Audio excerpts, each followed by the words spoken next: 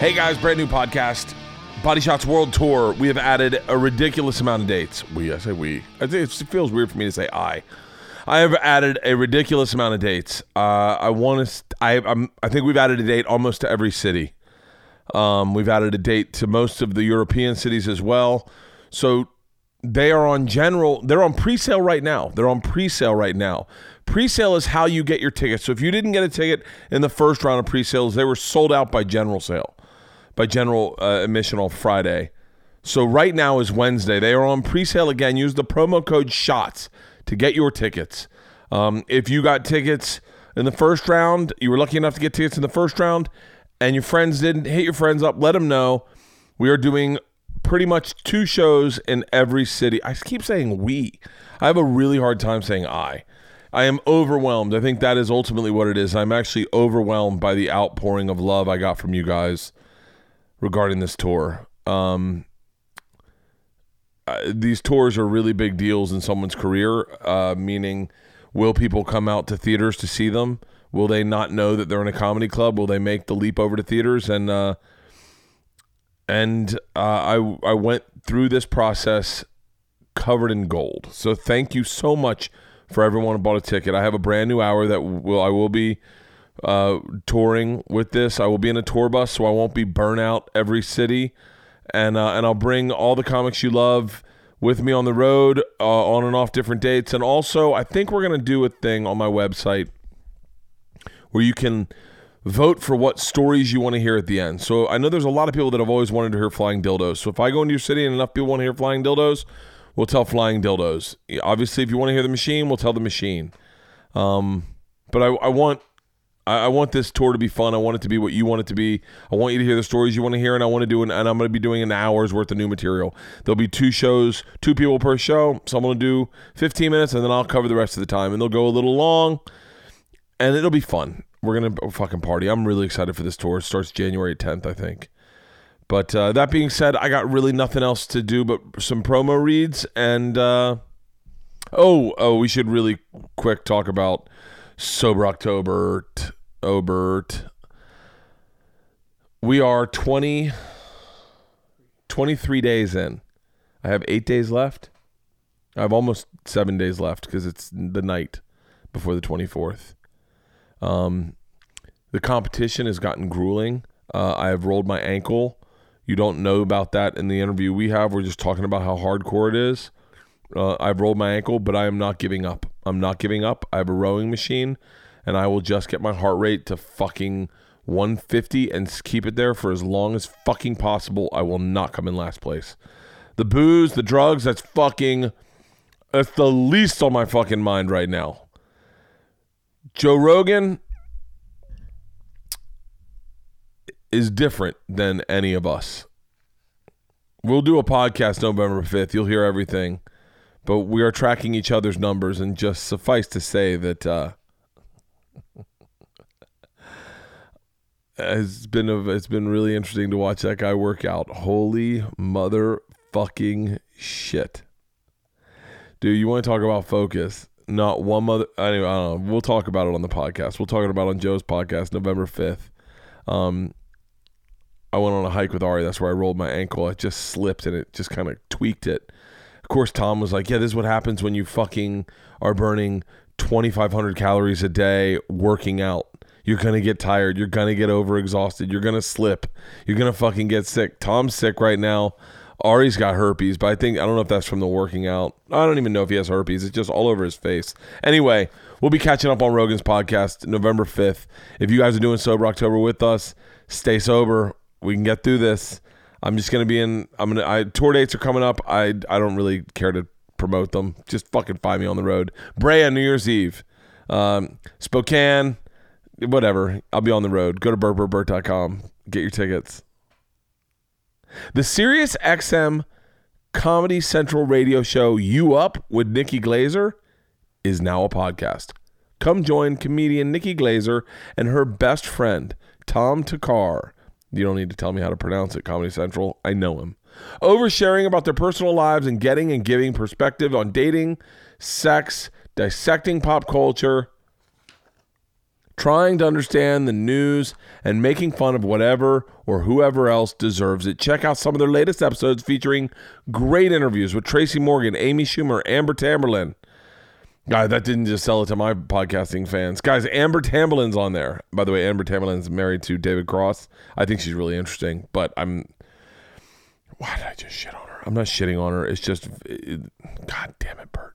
Listen in to learn more about the Squirt Nation and stay until the end of every episode when Nikki reveals cryptic personal secrets. Call to action. Subscribe now to You Up with Nikki Glazer on Apple Podcasts or your favorite podcast app. You can also listen to You Up every Monday through Thursday at 10 a.m. Eastern Time, 7 Pacific on SiriusXM's Comedy Central Radio, Channel 95. By the way, I am contracted to read what they write about this, but I will tell you right now, Nikki's radio show is one of the fucking funniest shows to do. She's really interested and invested in it. She gives a fuck. She shows up ready. When Nikki quit drinking, it fucking changed her for the better. Nikki's been on my podcast. By the way, I like Nikki drinking, but I never really hung out with her much drinking. I hang out with her more now that she doesn't drink, to be honest with you. But she is dialed in. That show is fun as fuck to do. They have a whole group of guys on there. I just snorted snot up my nose. But and it's fun. I got drunk with Tom in San Francisco. I had such a fun time on her show. I did one in San Francisco and I did one in New York. And the one in New York, she was in LA when she did it, and it was fun as fuck, even with her talking to via satellite. So do what they say. Let me read the copy again. Subscribe to You Up with Nikki Glazer on Apple Podcasts or wherever you get your podcasting app, and check them out on SiriusXM's Channel 95. All right. This podcast is also brought to you by Hims. Hims is a wellness brand for men. Let me tell you something. Over 25% of the new cases of EDs are in guys under 40. 40% of men ages 40 and over struggle from not being able to get up and maintain an erection. That is over with, everybody. You don't have to worry about going into some fucking doctor's office and possibly there's a hot nurse. She does a little pre-interview and she goes, "What's the problem here?" And you're like, I got a few that I want to talk to the doctors about. I know, but I need to hear it now. I know, but maybe I was wondering if I could talk to the doctor specifically about this one. Are you having a hard time getting and maintaining erection? No, I fucking kill it in the bed. I bang guts. Or going into a gas station and getting those fucking snake oil pills that Red Band eats. Those over-the-counter supplements. Well, one ED pill just came off the patent market December 11th, and that is a game changer. It starts with a V. I think it's blue. I'm not certain, but there's no more of that waiting room. This is so easy. All you got to do is answer a few quick questions and chat with the doctor for confidential review online. Products are shipped directly to your door, and this ED shit is done. It's not for the rich guys. It's for all of us. The guys in their 30s, the guys in their 40s, guys that just want to perform better. You want to perform at your best. When you have sex with a chick for the first time, you want to bring your A game or your V game. Whoa, shut the fuck up. It's erectiles without the dysfunction. I love that they wrote in here, say hello to my little friend. Hims also has, and I know that this not in this read, but they also have hair loss remedies. And that is what I am hardcore sold on. I still have a head of hair because I started fixing it before it became a problem. And if you can get in front of that bus, god damn it, you don't get run over by it. So check out Hims. The whole website's got everything male wellness. It's a male wellness brand. So check them out. Try Hims for a month today for just $5. We'll get you started for $5 while supplies last. See website for full details. This would cost hundreds if you went to the doctor or a pharmacy. Go to forhims.com/BertCasted. It's BertCasted. I never understood that. Go to forhims.com/BertCasted. That's FORHIMS.com/BertCasted. forhims.com/BertCasted. BertCasted. Check them out, man. Get in front of that fucking bus right now. This podcast is also brought to you by Misson. Misson is like look, I'm not even going to read the goddamn copy. It's the only fucking knife I use. I have two knives. We have a paring knife, like a small paring knife, and then a big knife, like the big knife you always want to use. You know, big triangle knife. They got sent to our house. By the way, we just bought 4 of these fucking knife sets. It's just 2 knives. That's all you're going to get. 2 fucking knives. They also have a bread knife, I think. I got to put my glasses back on. They were a Kickstarter thing, and they raised like $1 million on Kickstarter, and they basically are making knives cheaper than the competition by selling them directly to you. That is the fucking rub with all these companies. By cutting out the middleman and just going straight to the consumer, they save you the money. They don't save them the money. They make the same fucking money. You're getting saved the money. And this is, I'm telling you, they call it, the New York Times call it the Holy Grail of knives. These fucking knives rock. We did not know that they were going to be a sponsor. They just got sent to our house. And Leanne's like, oh, I guess this is for your cooking show? Try these knives out. They're fucking amazing. Dude, one of my hardest things to cut is potatoes. When you cut potatoes, if you have a bullshit knife, the knife gets stuck in there. Apples the same way. Bullshit knife gets like, it just doesn't go through straight. If you use the wrong knife, it goes through sideways. Dude, these knives are fucking amazing. I think they have a bread knife. Am I right about that? They have a bread knife? I think they have a bread knife too. They make high-end kitchen knives. They're comparable to $150 knives, but they sell them directly to you for a fraction of the price. Most people don't have a dull knife. Works well in the kitchen, but everyone knows it. Just getting job. I'm telling you, we just have 2 of the knives, and we just bought 4 of them to give them away as presents to my dad, my sisters, Leanne's dad, and then we bought another pair for me because you can't have. Honestly, if one set of knives is dirty because you're both cooking, then you need another set of knives. I've tried the knives. This is what it's written, but this is true. I've tried the Misan chef's knife. I honestly haven't touched our old knives. They're still in our kitchen. I haven't fucking touched them. Cooking's faster, easier, and actually more fun, and you don't need to worry about cutting your finger off. And now you can join in the fun in your kitchen. My listeners will receive a free paring knife. That's what I got. I got the paring knife. It's a great fucking knife. When you purchase their chef's knife, simply by going to misen.co/Bertcast. That's misen.co/Bertcast. That's a $35 value for free. Go to misen.co/Bertcast and start cooking sharp. This podcast is also brought to you by Robinhood. Isla, Robinhood is an amazing investment app that lets you buy and sell stocks, ETFs, options, all cryptos, all commission free. Can you believe it, Isla? No. Yes. They strive to make financial services work for the everyman, not just the wealthy. Make it non-intimidating for stock market newcomers like myself and yourself, Isla. Oh, I get it. Because it's like Robin Hood, like the movie, and it doesn't help with like the rich people. You got it. Take from the rich and give to the poor. So what they're doing is people like us who aren't like these Hot Wall Street fat cats, right, smoking cigars and drinking cognac. It allows us to invest in very easily because what's important, Isla, is they don't have a cost or a commission fee. Do you know what that is? No. So normally if you're going to use a brokerage firm, they charge $10 for every trade. Robinhood does not charge commission fees. Trade stocks and keep all the profit. So instead of, like, if you were going to go buy something at Menchie's and there was a guy standing outside Menchie's, he's like, I'll get you the Menchie's. And you're like, okay. He's like, it's $10 for me to go in and get you the Menchie's. And then he came out and he got you your Menchie's. And you're like, thank you. And he's like, that costs $10. Basically, Robinhood's like, oh, just come and get your fucking Menchie's. Just pay the guy at the counter. That's basically what Robinhood does. And they do this with a fucking easy to understand app. The app is... What is that yelling? That's not Georgia, is it? There's yelling in the middle of this read. Oh, it's in our alley. They have easy to understand charts, market data, and you can place a trade in just 4 taps on your smartphone. It's super easy. I let you download the app, then you link it up to your bank account, then you can just literally place a trade in 4 taps. They also let you view stock collections, like the 100 most popular, the sectors like entertainment, social media. Oh, that's really cool. Yeah, female CEOs. And analysis. Female CEO. Female CEO. Did I say female? You said female. and analysis for ratings on buying, holding, or selling for every stock. Learn how to invest as you build your portfolio. It's a great place to fail upwards.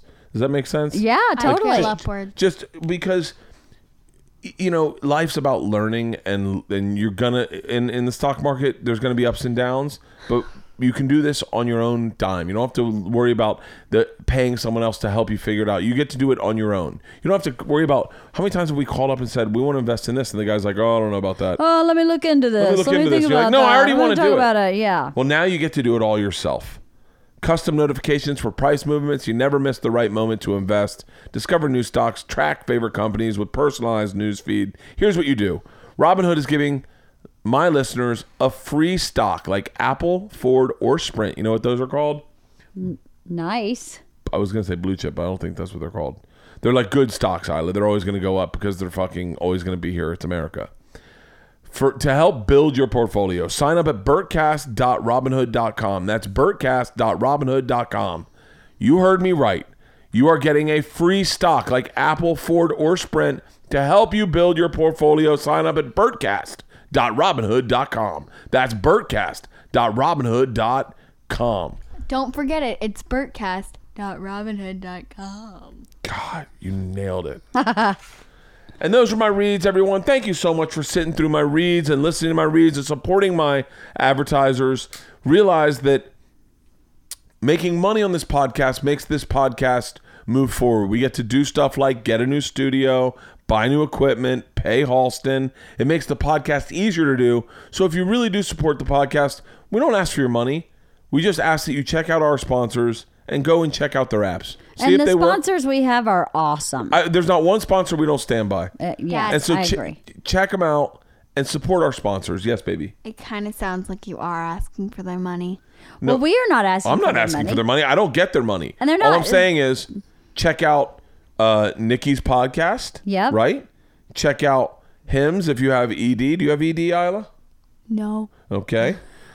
Check out Maison and check out Robinhood. Yeah, they're all great. They're all really great. Yeah. Today's podcast is with a guy I've wanted to podcast with for a while. I was really excited to talk to him, and it was a great conversation. His name's Gary Owen. Gary Owen is, and I didn't understand how he got to where he was, but he is the #1 white urban act in the world. He is the biggest thing in the, you know what urban means, Isla? No. Black. That's a polite way of saying black. Oh, yeah? Yeah. Black clubs, Isla, are tough to play in. If you're a white comic, they're notoriously difficult. And this guy has made an amazing living. He does very well. He's the #1 white urban act. And I ran into him in an airport in Cincinnati one time, and he was the sweetest guy. I've seen his poster everywhere. There's us guys that have been grinding on the road forever. We know who we are. We see each other's posters up every week. The clubs talk trash about us. They talk good when we're good, bad when we're bad. We know who the dicks are. We know who the alcoholics are. We know who the drug addicts are. We know who cheats on their wives, and we know who the good guys are. And Gary has always gotten a rap. He's just a great, solid guy. There's a handful of us. I'm a good, solid guy, but I think I get a better rap because I party with the staff. Gary's not a lunatic on the road. That was a weird way to say lunatic. He's just a good guy. And I ran into him in the Cincinnati airport, and he just came up to me, and I love this, but just came up and said, "Hey, Bert, Gary Owen." And I was like, "I know exactly who you are." He was like, "I just wanted to say hi, man. Where are you going to?" And it was just great to catch up with another comic. Ever since then, I've looked at him and gone, man, I want to get him on my podcast because he lives in Cincinnati. He's never out in LA. He just moved to San Francisco. I've been watching him on Instagram. His Instagram's great. His podcast is great. He's restarting it out in San Francisco. But I wanted to talk to him about how his journey, how he got to become performing just in front of black people. It's an interesting path to take that no one in this business has taken. Right. And he's massively respected across the board by all comics. Mm-hmm. And I was very lucky enough to sit down and have a talk with him. That's great. We had a good talk. What else did we talk about, Halston? His childhood. We talk about his childhood. We talk about Chicken, Michael Roof, Nick Cannon. Oh, it's a great conversation. How your mentally challenged cousin. Oh, yes. Yes. Trigger warning. Okay. He got in trouble with the Special Olympics. We talk about that. Ladies and gentlemen, without further ado, enjoy my podcast. I love you with all my heart. Today's podcast, Gary Owen.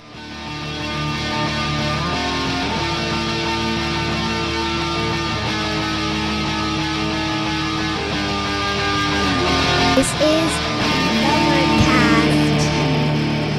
You just moved to San Francisco? And not San Francisco, the Bay Area. We're in Brentwood by Walnut Creek. Really? So What moved you over there? it's kind of a sad story to bring it down, but really? my wife's the only child. Yeah. And she's got a cousin who's an only child. And her cousin, her husband, went in for like a routine surgery, like a benign tumor. Oh, fuck, and they cut an artery. What? And he wasn't at a hospital. He was at like a same day surgery center. So they didn't have enough blood to get back. So he went in a coma and the brain lost too much blood and he died. So they're suing the shit out of the hospital. But so now she's a single mom with 4 kids. Before it was a husband and wife. Yeah. And it's crazy. She was the breadwinner because she's the dean of a university. The husband was the football coach, the swim coach, the made dinner. The roles were reversed. He was still doing the manly things. So I told my wife, I said, you know, I said, we can move if you want to, if you feel like she need help and support. I said, we can move. I said, I can live anywhere. I'm a comedian. And she's like, you serious? I said, yeah. So we moved like a mile down from her now. It's just so they got, my wife's there, I'm there now. And that's kind of crazy. It's kind of exciting to move. It is. We just drove the U-Haul cross country. I saw that. I was following you. Yeah. I thought for some reason I thought you were moving your friend out. No, he just helped me drive. That's my road manager. Yeah. He just helped me drive. That's fucking crazy. Yeah. So did you get to look for a new house and we had it built. We built the house. Really? Mm-hmm. So it's just that's kind of fun as shit. Yeah, that's what I said. Everyone's like, why'd you drive a U-Haul? I was like, I never drove the 80. Yeah. You know, there's only certain people you could drive that with. I go, my road manager, I can do it with. My wife, we would be divorced. I already know. I was like this. We wouldn't have made it. And he likes to drive. So he was just on the phone because he's a painter on the side. So he's just handling painting deals, talking. I was like, you want me to drive? Really? He goes, I'm good. It was 30, I think it was 35 hours of drive time. And I bet you he did 28. I did about 7. Oh, I just was with my kids in the car the other night. My wife was drunk, which never happens. And I'm sober. I'm not drinking this month. Mm-hmm. And I drove home from a party and my daughters were like, I don't think I've ever seen you drive, Dad. I was like, really? And they're like, because I never drive. I don't normally drive. Like, even if we get in the car, my wife always drives. Today we went to go look at a house and my wife drove. Yeah. And I was like, but it's just a natural, I think it's one of those things, probably like your wife's cousin. I don't know. It's just the way our relationship fell into. Mm-hmm. Is that my wife's a driver. She likes being in control. Well, I suck. I'm a terrible driver. Really? I hit something on the way in the U-Haul. Did you really? I hit an AutoZone sign. Like we stopped at Starbucks and I didn't realize how big the U-Haul was. And I made the left and I went right in the middle of Iowa. And Brad goes, watch it. And he went, and I went, fuck. So literally 3 guys from AutoZone walk out and they never acknowledge us. They just start looking at the sign. And I told Brad walked out and stood by him and they never acknowledged him. I go, fuck it, let's go. Yeah. So we just backed out and left. When we left, they were still looking at the shit. Little overhang. You know Bobby Kelly? Robert Kelly? Yeah, Robert Kelly. Robert Kelly from Tourgasm? Yeah. So, yeah. Wait, you have such an interesting comedy career because you're. We started. What? Yeah, we started. Yeah, we started. Oh, we started. Yeah. You have such an interesting comedy career because you really are kind of like out of the bullshit of it. Is that? I'm out sense? the loop. Like I've never done the festivals. I'm not. You know, I live in Ohio. I don't see a lot of stand-ups. Like I met you once on a plane. Yeah. Going to Cincinnati. And it was weird when we met because we were both kind of looking at each other. And like, is he an asshole? Should I say hello? You're so different than, like, I think at the time, I just was talking to Colleen Quinn about this in Omaha.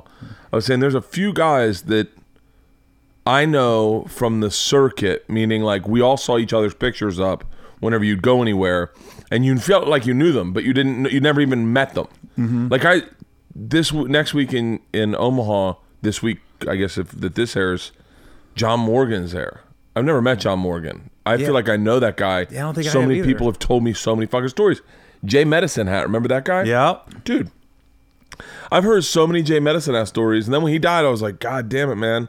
I'm gonna miss him. I never even met the guy. Yeah, I met him once. Really? Yeah. It was the same thing like we did. Like he goes, what's up, man? Yeah. So you're like, what's up? But you're like, I don't know him, but I know him. And then you're just kind of, I don't know, it's almost like you got gloves on. And then you just realize, oh, okay, he's cool. But you have like, and there are some guys who kind of do that, and they stay on the road, and they just kind of, that's their thing.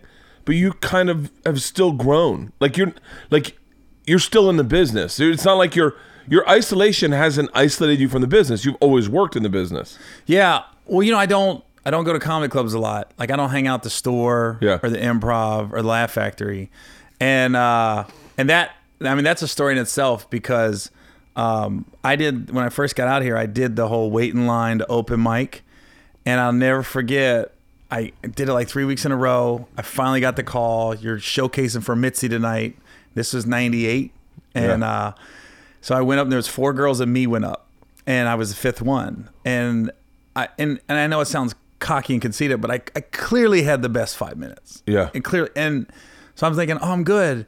But when I was on stage, I looked in the back of the original room and Mitzi had the 4 girls around her talking to them. So she never saw my set. Yeah. So then I got done and I called like a couple days later and they was like, yeah, you're not a paid regular. You didn't make it. And I go, huh? And then I saw the other girls did. And I went, really? And I said, I will never, ever perform in that room. And I never have. Really? I said, I'll never go up. I was I said, because in my brain, I was like, I did everything you asked me to do. I stood in that line for 3 hours. The one thing you didn't weeks. do was go up and suck ass to the person who's booking the room and distract from the show going on. Like you didn't go up when the other girls were on stage like, hey Mitzi, this is Gary, nice to meet you. I just thought, and that is kind of bullshit that someone but that is in a weird way that's Hollywood for you. Yeah. And I just told I've never been up. I've probably been to the Comedy Store 10 times in the last 15 years. Really? I don't know, like I come to, like you said, I'm in the loop. So I'll come to LA for meetings and auditions and stuff, but I don't go out. So I kind of just stay in my hotel room. It's a very isolated existence, kind of. But yeah, but kind of nice. Like, you know, I'm a lot probably closer to you than I am the regular LA comic because they texted me today for spots and I was like, yeah, I'm dadding the fuck up this week. Yeah. And they were like, okay, but no one else does that. Everyone else is there every fucking night. I just don't have it in me, man. When you do the road the way me and you do, and I think me and you do it probably, I would say if you're not every week, you're 3 weeks a month. Yeah. I have to call my agent and tell him when I want off. Because I can't work every week. So I have to call him back. I don't want to work this weekend. So wait, where did you start? San Diego.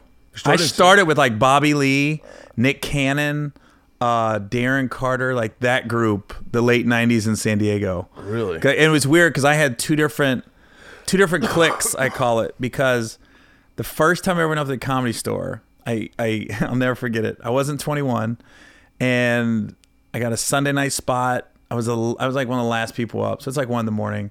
There's probably 10 people in the audience, but there's like 15 comics in the back. And the comics started heckling me. And I was like, and it wasn't like heckle like you suck, but they were laughing at shit they shouldn't have laughed at and distracting from what I was doing. Yeah. And I was getting so frustrated because you got 5 minutes and you're nervous as shit. So I had a beer in my hand and I'll never forget. I was like, hey, you guys in the back, keep heckling because I'm only 20. I've been drinking this club all night. Why don't I call the cops and shut this fucker down? And when I say the lights went off, a guy came and literally out of a movie threw me out of the front of the Comedy Store, like grabbed the back of my shirt and threw me out. And I did like a front roll in front of the Comedy Store in La Jolla. And I got up and dusted myself off and I said, well, I can't come back here, but I think I could talk shit. Yeah. Yeah. And I was banned for like a year and I couldn't go back up. So by me being banned, it lit the fire like I want to be a stand-up. So I was in the Navy at the time. So Hold on, you were in the Navy? Yeah, I was active duty.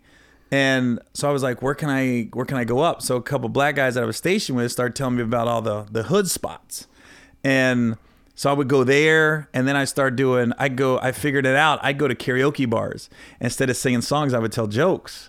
So it got to the point where I was like in the karaoke scene in San Diego, like, oh, that guy does stand up. He doesn't sing. So they got to know me.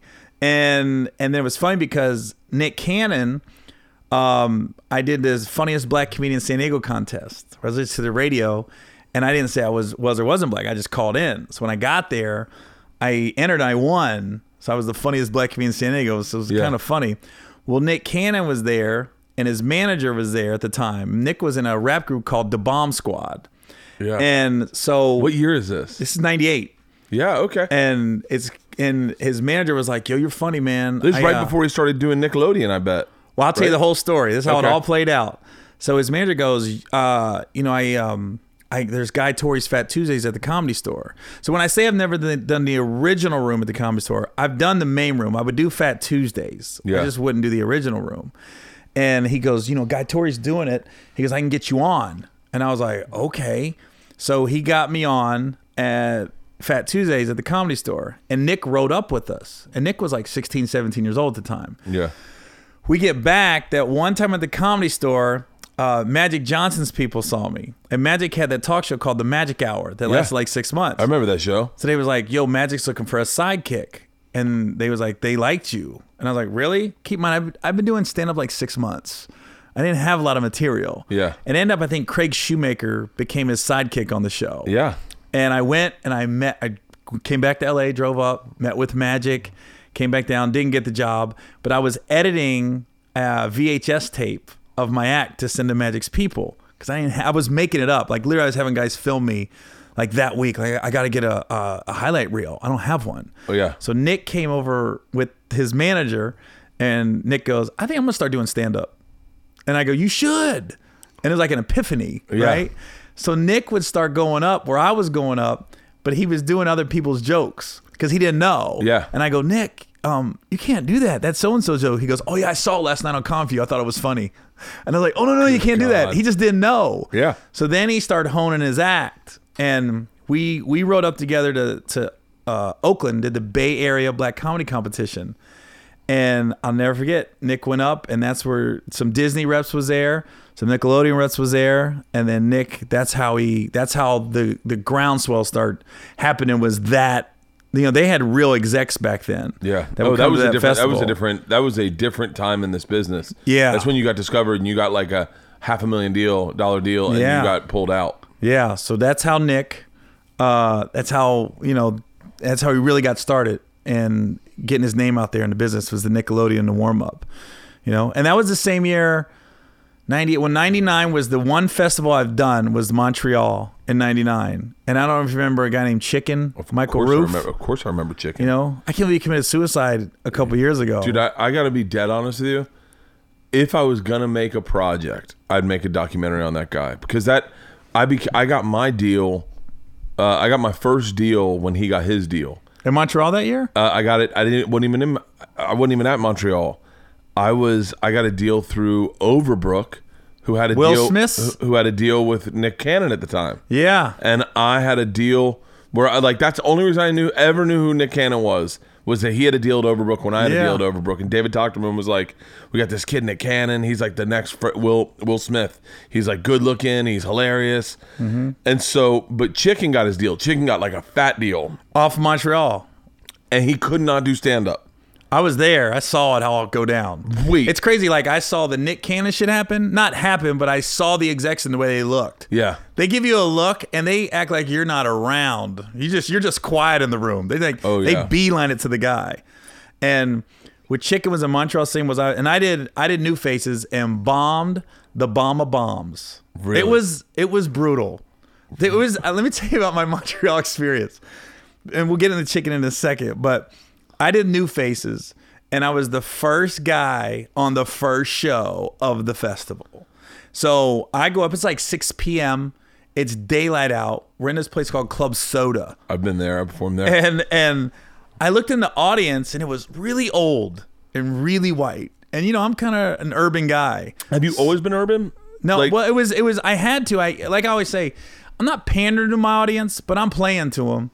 Because if I'm doing Showtime at the Apollo, I'm not talking about Garth Brooks. Yeah. And if I'm doing the West Virginia State Fair, I'm not talking about Lil Wayne. So I I'm not pandering, but I'm making sure my material relates to that audience. It's the same thing I do. I read the audience. Now it's a little different than when I first started, but yeah. Yeah, when you're young, I mean, so I go up and Dom Herrera was hosting, and Dom didn't get a lot of laughs either. And I go, wow, they're not really laughing at Dom. And I was looking at Dom like almost a god, like, okay, I'm good.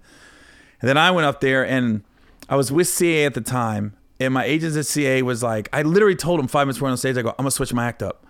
I go, they're not gonna get my jokes. Like, this isn't the audience. They go, no. You do the 5 minutes you've been working on. You trust us. We got TV execs here. You're just trying to get your point of view across. Don't worry about the laughter. When Dom brought me up, I don't think anybody clapped. I didn't get a smile, a chuckle. I didn't get shit for 5 minutes. And I was like, an hour you can kind of get it. 5 minutes? Yeah. I literally walked off stage. I walked out the back of the club, and my CA agents at the time was like, they was telling my wife, who was my girlfriend at the time, yo, we got these people who want to meet Gary. She goes, he ain't coming out. I know Gary. Yeah. And I walked 2 miles back to my hotel, and she stayed about 50 feet back from me because she knows I was pissed. I was like, I should have went with my gut. And then I had 2 days before I went up again. We had a day off. I didn't leave my room because I literally thought everyone would be like, that's the guy. Oh. That's the guy that bombed. Dude, I've had that. That's the guy. I've had that. So I stayed in my room, come back 2 days later, and so I got a new set written out. I'm ready to go. I know Montreal. I've been watching the news. I got some shit on the city. Yeah. And come to find out, everybody bombed. Oh, yeah. All 8 new faces was like, that fucking crowd. And I go, what? What happened? I didn't know. They said, dude, we all bombed. And I went, oh. So now the second night was better. It's not like I killed, but it was average. And then Guy Torrey missed his flight. And they said, hey, can you stay an extra day to do the urban night? And I go, fuck yeah, I can. Like, that was my audience. Yeah. So I went up urban night, and that's where I got to deal with Quincy Jones out of Montreal. Quincy came up to me afterwards and just said, you're funny. And I was like, great. Get a phone call a week later. Said, Quincy wants to meet with you. So I go to his house. We meet, and he says, I saw all 4 of your sets. Oh, my God. I go, what? No, there's another white guy. We all look alike. Right. So this is what he said. He goes, I saw you bomb. He goes, then I saw you come back 2 days later and did better with a different 5 minutes. Then I saw you do the urban room, and you did 2 different sets that night. He goes, so I saw you do 4 different sets. He goes, and it was like a roller coaster. Like, you went down, but then you got yourself back up. He goes, and I saw you adjust. He goes, and that's what I liked. So the bomb actually helped me get the TV deal with Quincy. And even though the TV show didn't go anywhere, it was cool. Honestly, that was one of the best TV deals I had because I kept getting to go to Quincy Jones' house. And in the middle of trying to develop a TV show, I'm hearing these amazing stories of Michael Jackson and Frank Sinatra. And you know he's not lying. Oh, yeah. He has no reason that to. Guy. And there's stories I probably wouldn't share because I felt like, oh, he opened up a little bit. Yeah. You know what I mean? And just to see like his house and like he had a wall of Grammys. Not like one. It was just a wall of nothing but Grammys. And just the stories that he opened up and shared with me, I was like, but Chicken, we were talking about Chicken, so I got sidetracked. Chicken, I saw him get the deal and he ripped. And then we had dinner right after he ripped that night. And he goes, yo, I've been waiting to meet you. Because he was like the other white guy doing the urban rooms. Yeah. And so we talked, and then he got the hype, that show Hype on Fox was his show. Frank Caliendo.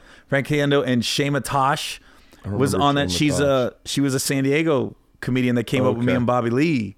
So she was on the show, and then we got Triple X. Did Triple X Black Hawk Down? He had a small part. He was on Black Hawk Down. Yeah, so he was doing his thing. Like you keep tabs on those guys that you're in Montreal with, basically. And then one day, and then I was like, what? And I remember asking somebody, whatever happened to him? That somebody said, yo, he moved back to Georgia, and he was like selling used cars, is what I heard.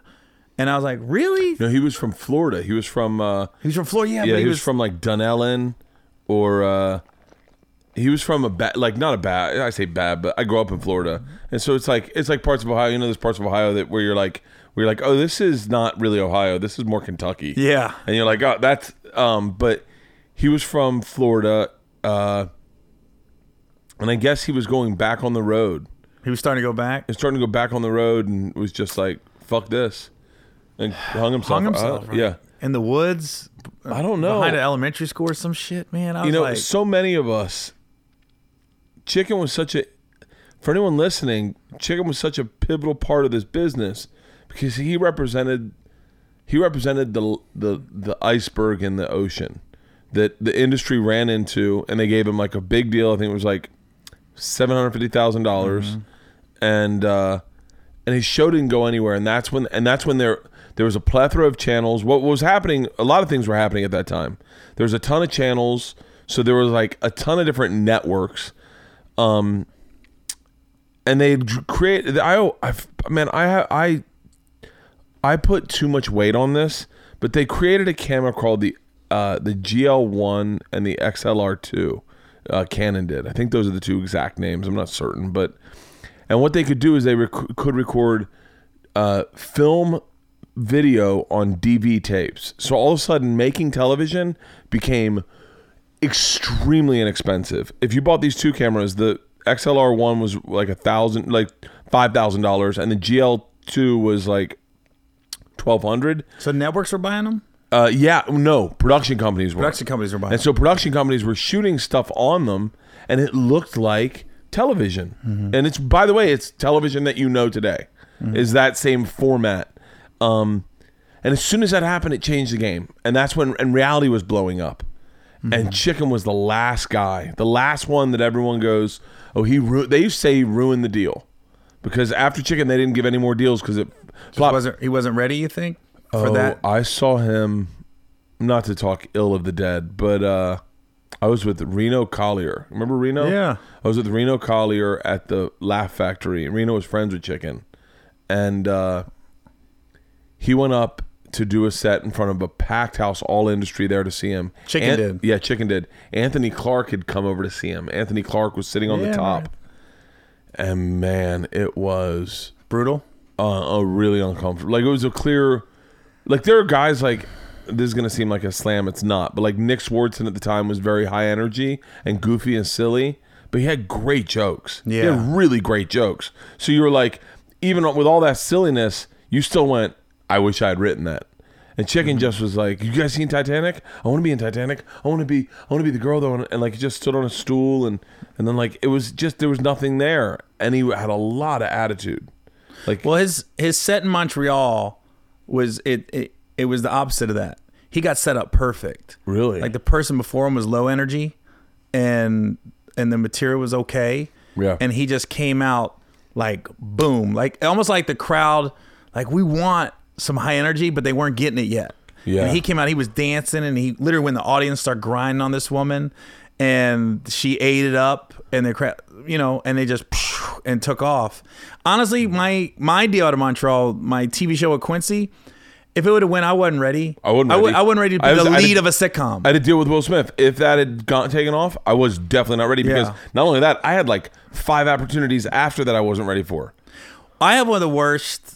I guarantee I have one of the worst stories about losing your own TV show off a table read. I'd like to hear that. Was I had a deal with Yvette Lee Bowser and Warner Brothers about 2001. Who's Yvette Lee Bowser? Yvette Lee Bowser created Living Single. Okay. And created the one with Holly Robinson Pete. She's had about 3 shows in syndication. Yeah.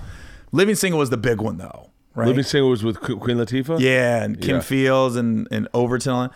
So I had a deal with her. So the networks passed, but we didn't take it to like UPN and WB. We thought we're going with the big networks with this one. Yeah. But then UPN wanted to see it, and UPN really wanted to be in business with Yvette. So she goes, okay, we're going to take it to UPN, but we're going to have it cast it. We're going to have it ready to go. So when they say yes, we're ready to go. Yeah. So we do the table read. So Holly Robinson Pete's playing my wife. Essence Atkins was the sister.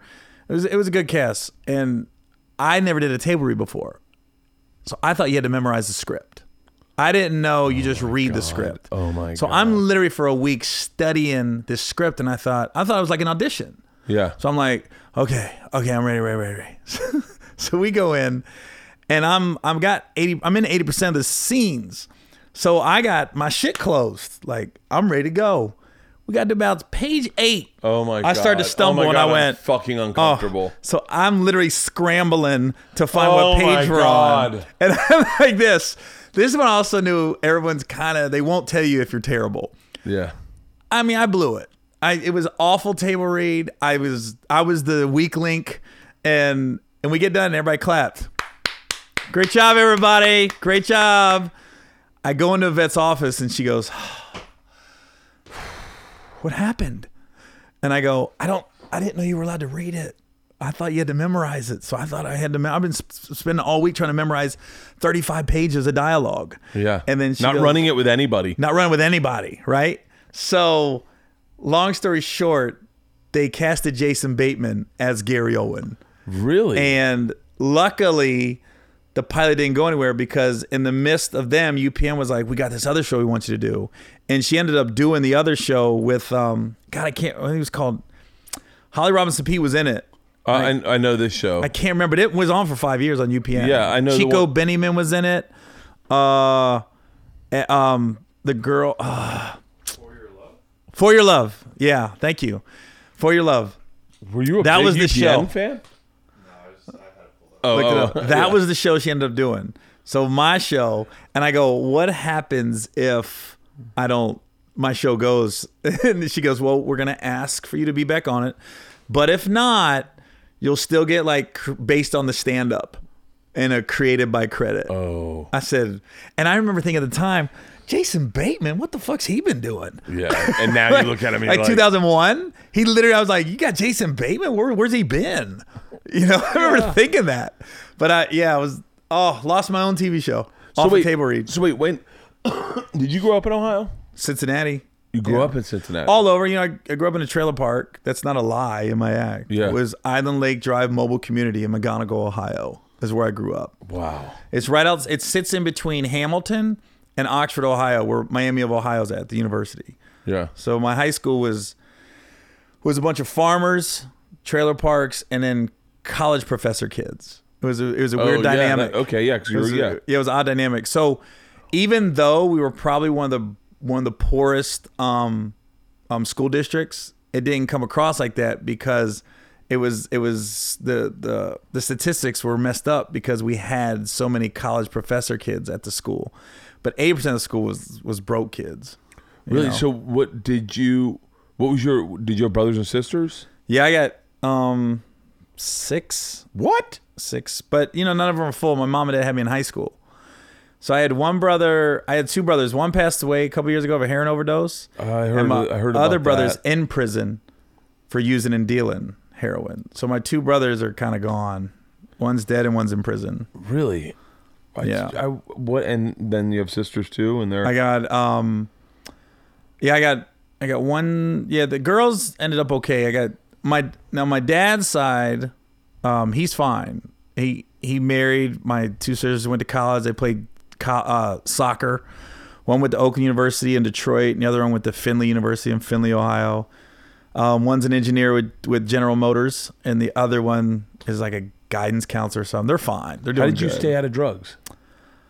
I don't know. Like, you grow up. Have you heard the book Hillbilly Elegy? By J.D. Vance. It's a pretty good book. You should read it. Ron Howard's about to do a movie on it. Oh, really? What's it called? I might be mispronouncing it, but it's Hillbilly Elegy by J.D. Vance. I'm gonna go. My wife grew up in a trailer, but they didn't. And it wasn't a trailer park. Like, she grew up poor and rural, so it was just They put the trailer on land. Yeah, some land. and so it was a house. Yeah, but when you went there, you're like, oh, this is a trailer. Yeah. They tried to put a front porch on it. Yeah, and you're like, little garden. Yeah.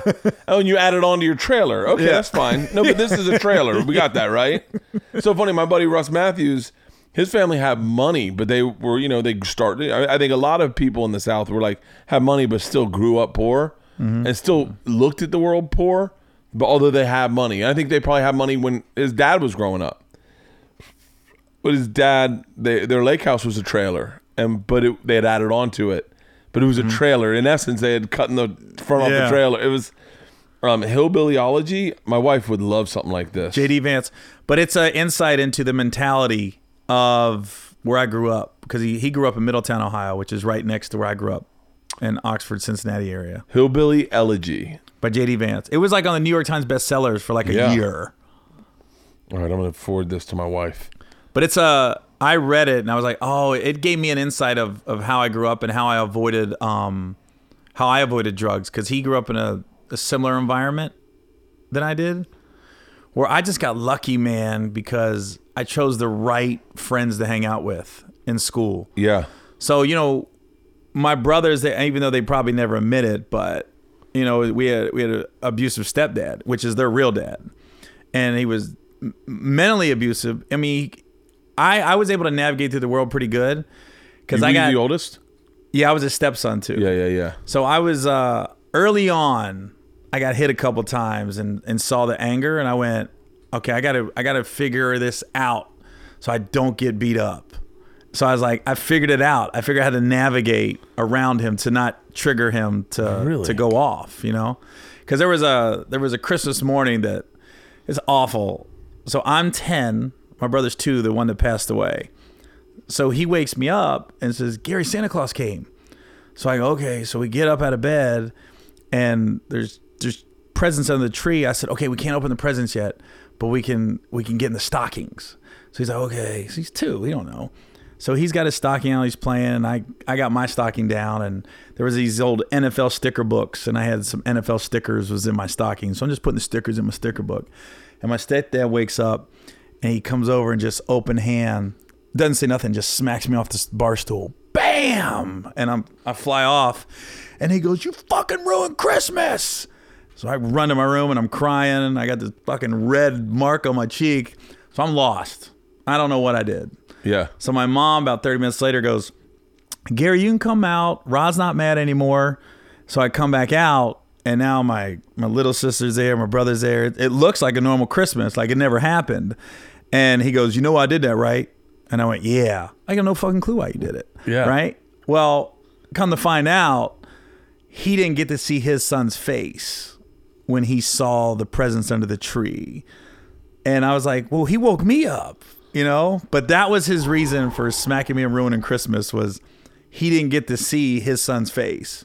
And my thing was, when my brother woke me up, I was thinking I wanted to let them sleep, my mom and stepdad, because I figured they were up putting these gifts out, acting like Santa Claus is coming. You know, I hope you don't have any like 8-year-olds. I'm ruining Christmas. No, now. My daughters just found out, and they're fucking 14 and 12. Oh, we have ruined my kids. Yeah.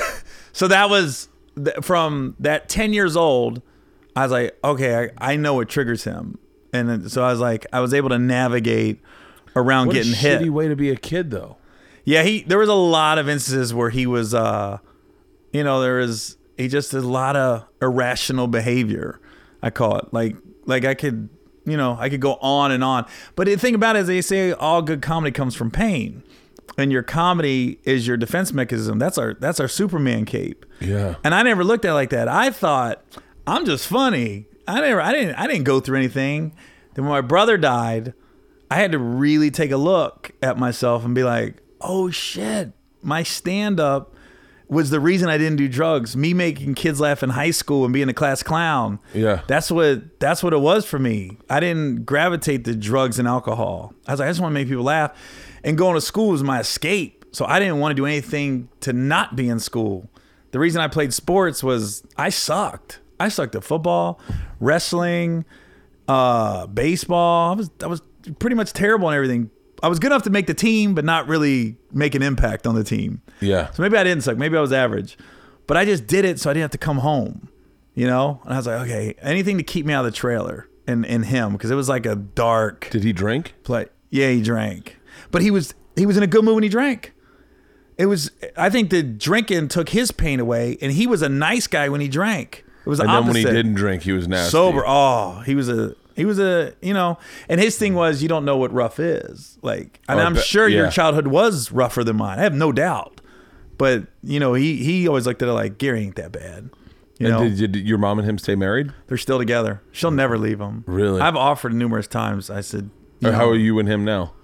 I haven't spoken to him or my mom in probably 4 years since my brother passed. Oh, really? I wasn't speaking to him before, and because I did an article on BuzzFeed, and it was an 8-page article on how there's a white guy that's huge in the black stand-up circuit. And how did that happen? The article was, how is a white guy one of the largest urban acts in the country? How did that happen? That is a great question. Yeah. That I would love to get to the bottom of. because there's like, not to derail this, because I want to keep talking about your mom and dad. Don't let me not go in that direction. But there's a guy in my life, his name is Miles Mosley, who for some reason has just, black people have always loved him. Like our freshman year, he got put, there were 2 floors of boys. One was black and one was white. Freshman year of college. White was dorms? In the dorms. They say, I know that sounds crazy that people are like, that's impossible. It's very possible. It's Florida State? Yeah, Florida State. They had segregated the 2 floors. That floor was also, they were all football players. They were all there for summer school and playing football. And we were all just dumb white kids who were there for summer school because we couldn't get in. They read, I always say they misread his name, Miles Mosley, and thought he was black and put him on the black floor. But he was the one white guy on the black floor. And man, to this day, I've never seen a guy be adored more by black people in general other than you. Like, and so I'm always curious to that, because I always want black people to like me, but I feel like I'm always trying too hard, and they can sniff it out. They're like, we get it. You still sing the N-word. We get it. Like, you know, but so wait, go back to, so the BuzzFeed article came out, and did you say something about your parents? Well, yeah, it's an 8-page article, and a paragraph of it, the guy says, I said, my stepdad's an asshole. I said, my stepdad's an asshole.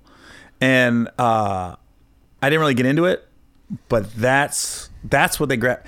That was the first time I think somebody had let the cat out the bag. Like, you spoke against Rod. Oh, and fuck. You got to, and my mom said my mom started talking to me, and what happened was she came home, and my one brother that died, he was the one that was still talking to me. He's like, we're good. Regardless of the bullshit, we're good.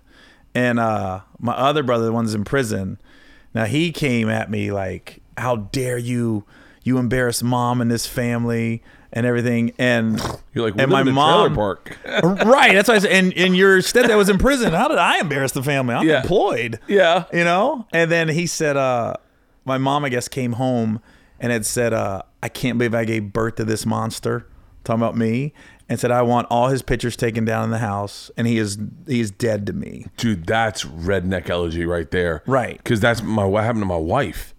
My wife, with her family, crossed her mom, and her mom burned all her childhood pictures. Well, you know what it comes from. Where's your wife from? Georgia on the border of Alabama. That mentality is, what happens in a house stays in the house. And you're not allowed to talk about it to anybody. Yeah. And if you do, you're ostracized from the family, regardless of right or wrong. And they come up with this alternative reality that they're like, no, it goes the whole blood thicker than water, family over everything. No. Yeah. You have crazy family members. And you got 2 ways to deal with it. You can talk about it, go to therapy, get help, and open the lines of communication and admit you weren't perfect and work on it, or you can just stay in denial and be like, no, you're not going to speak on him, and then you're exiled from the family. And that's what happened. That's where it came from. You know what I mean? The one paragraph in a BuzzFeed article, and that was it. And then my brother dies, and when he died, did you go to the funeral? Yeah, my mom finally called me. Hadn't talked to her in about a year. She calls me, and then you try to make up. You try, but it still was. It was there. You know what I mean? Yeah. And what happened was there was a custody battle for my brother's daughter, and the guardian ad litem, who was in charge of the daughter. You know what that means? The courts assign a lady who's impartial. Her job is to figure out baby mama or my mom and stepdad get the baby. So she's impartial. And she called me. She sent me a Facebook message. She said, I know this sounds weird, but I'm actually in charge of this custody battle that I don't know what's going on. And she goes, I just found out, are you Dallas Randall's brother? Because we got different last names. Yeah. And I messaged her back. I said, yeah. She goes, is it possible for us to meet for coffee or at a public place? I had no idea you were related to him.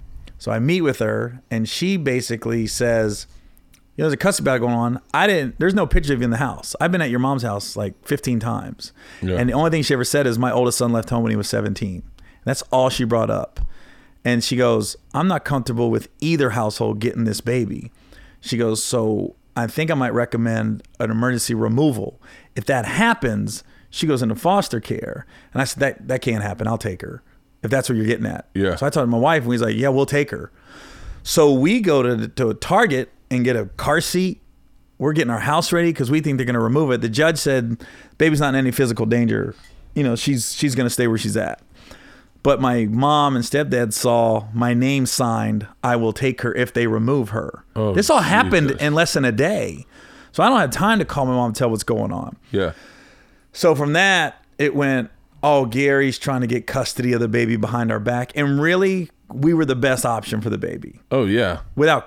Literally, the guardian ad litem came to our house and goes, I want to stay here. I'd rather stay at this house. She goes, this is a lottery ticket for the baby. Yeah. So, but the text messages I got and the phone calls were so evil from my side of the family. I had to call my wife and say, we can't go after custody. I said, they're going to fuck up our kids. And I said, if we take this 2-year-old at the time, I go 10 steps forward with us, every time they go to them, they're going to start putting shit in their brain like your dad and, Gary's this and my wife's this. And he's going to take 7 steps back. And I go, I just can't risk fucking up my kids and my family. Yeah. And it sucks because there's a little girl out there that, she's got to have a hell of a spirit and a resolve to get out of that. And it can happen. I mean, I'm a testament. Yeah. But it just sucks because she's my niece and I can't risk my own family's peace of mind and safety, honestly. That's fucking crazy. So did you leave home at 17? Yeah, I turned 17. Yeah, I joined the Navy right after high school. Just joined the Navy? Yeah, Shut immediately. The fuck up. That's like I only hear about that in movies. No, my mom had to sign off to say I could go. Really? You got to be 17 to join it. You got to be 17. And I know it sounds crazy. I joined the Navy to be a stand-up because I didn't take the SAT. I didn't take the ACT. I told people in high school, my guidance counselor, I said, I'm gonna be a stand-up. I'm gonna be a stand-up. And they said, you're not going to college? I said, no, I don't need that. I'm going to be a stand-up. And my thought process was, if I join the Navy, they have the big bases in California. And I thought all of California was LA. I thought David Lee Roth, California Girls, the whole state is LA. Yeah. But I was like, okay, I get stationed in San Diego, and then I can start doing stand-up. So my first 2 years, I was in the honor guard in Washington, D.C. We did the funerals and parades. Ooh. And even then, I was telling people, I'm going to be a stand-up. Yeah. I was telling people, like, Martin was on at the time. I go, I'm going to have a show like that. And I remember a bunch of us Navy guys sitting around one night, and they was like, what if you won $1 million, like the lottery? And guys was like, I tell the Navy, kiss my ass, I do this. I said, I'm going to make $1 million. Yeah. Guys, they go, how the fuck are you going to do that? I go, stand up. I'm going to make $1 million.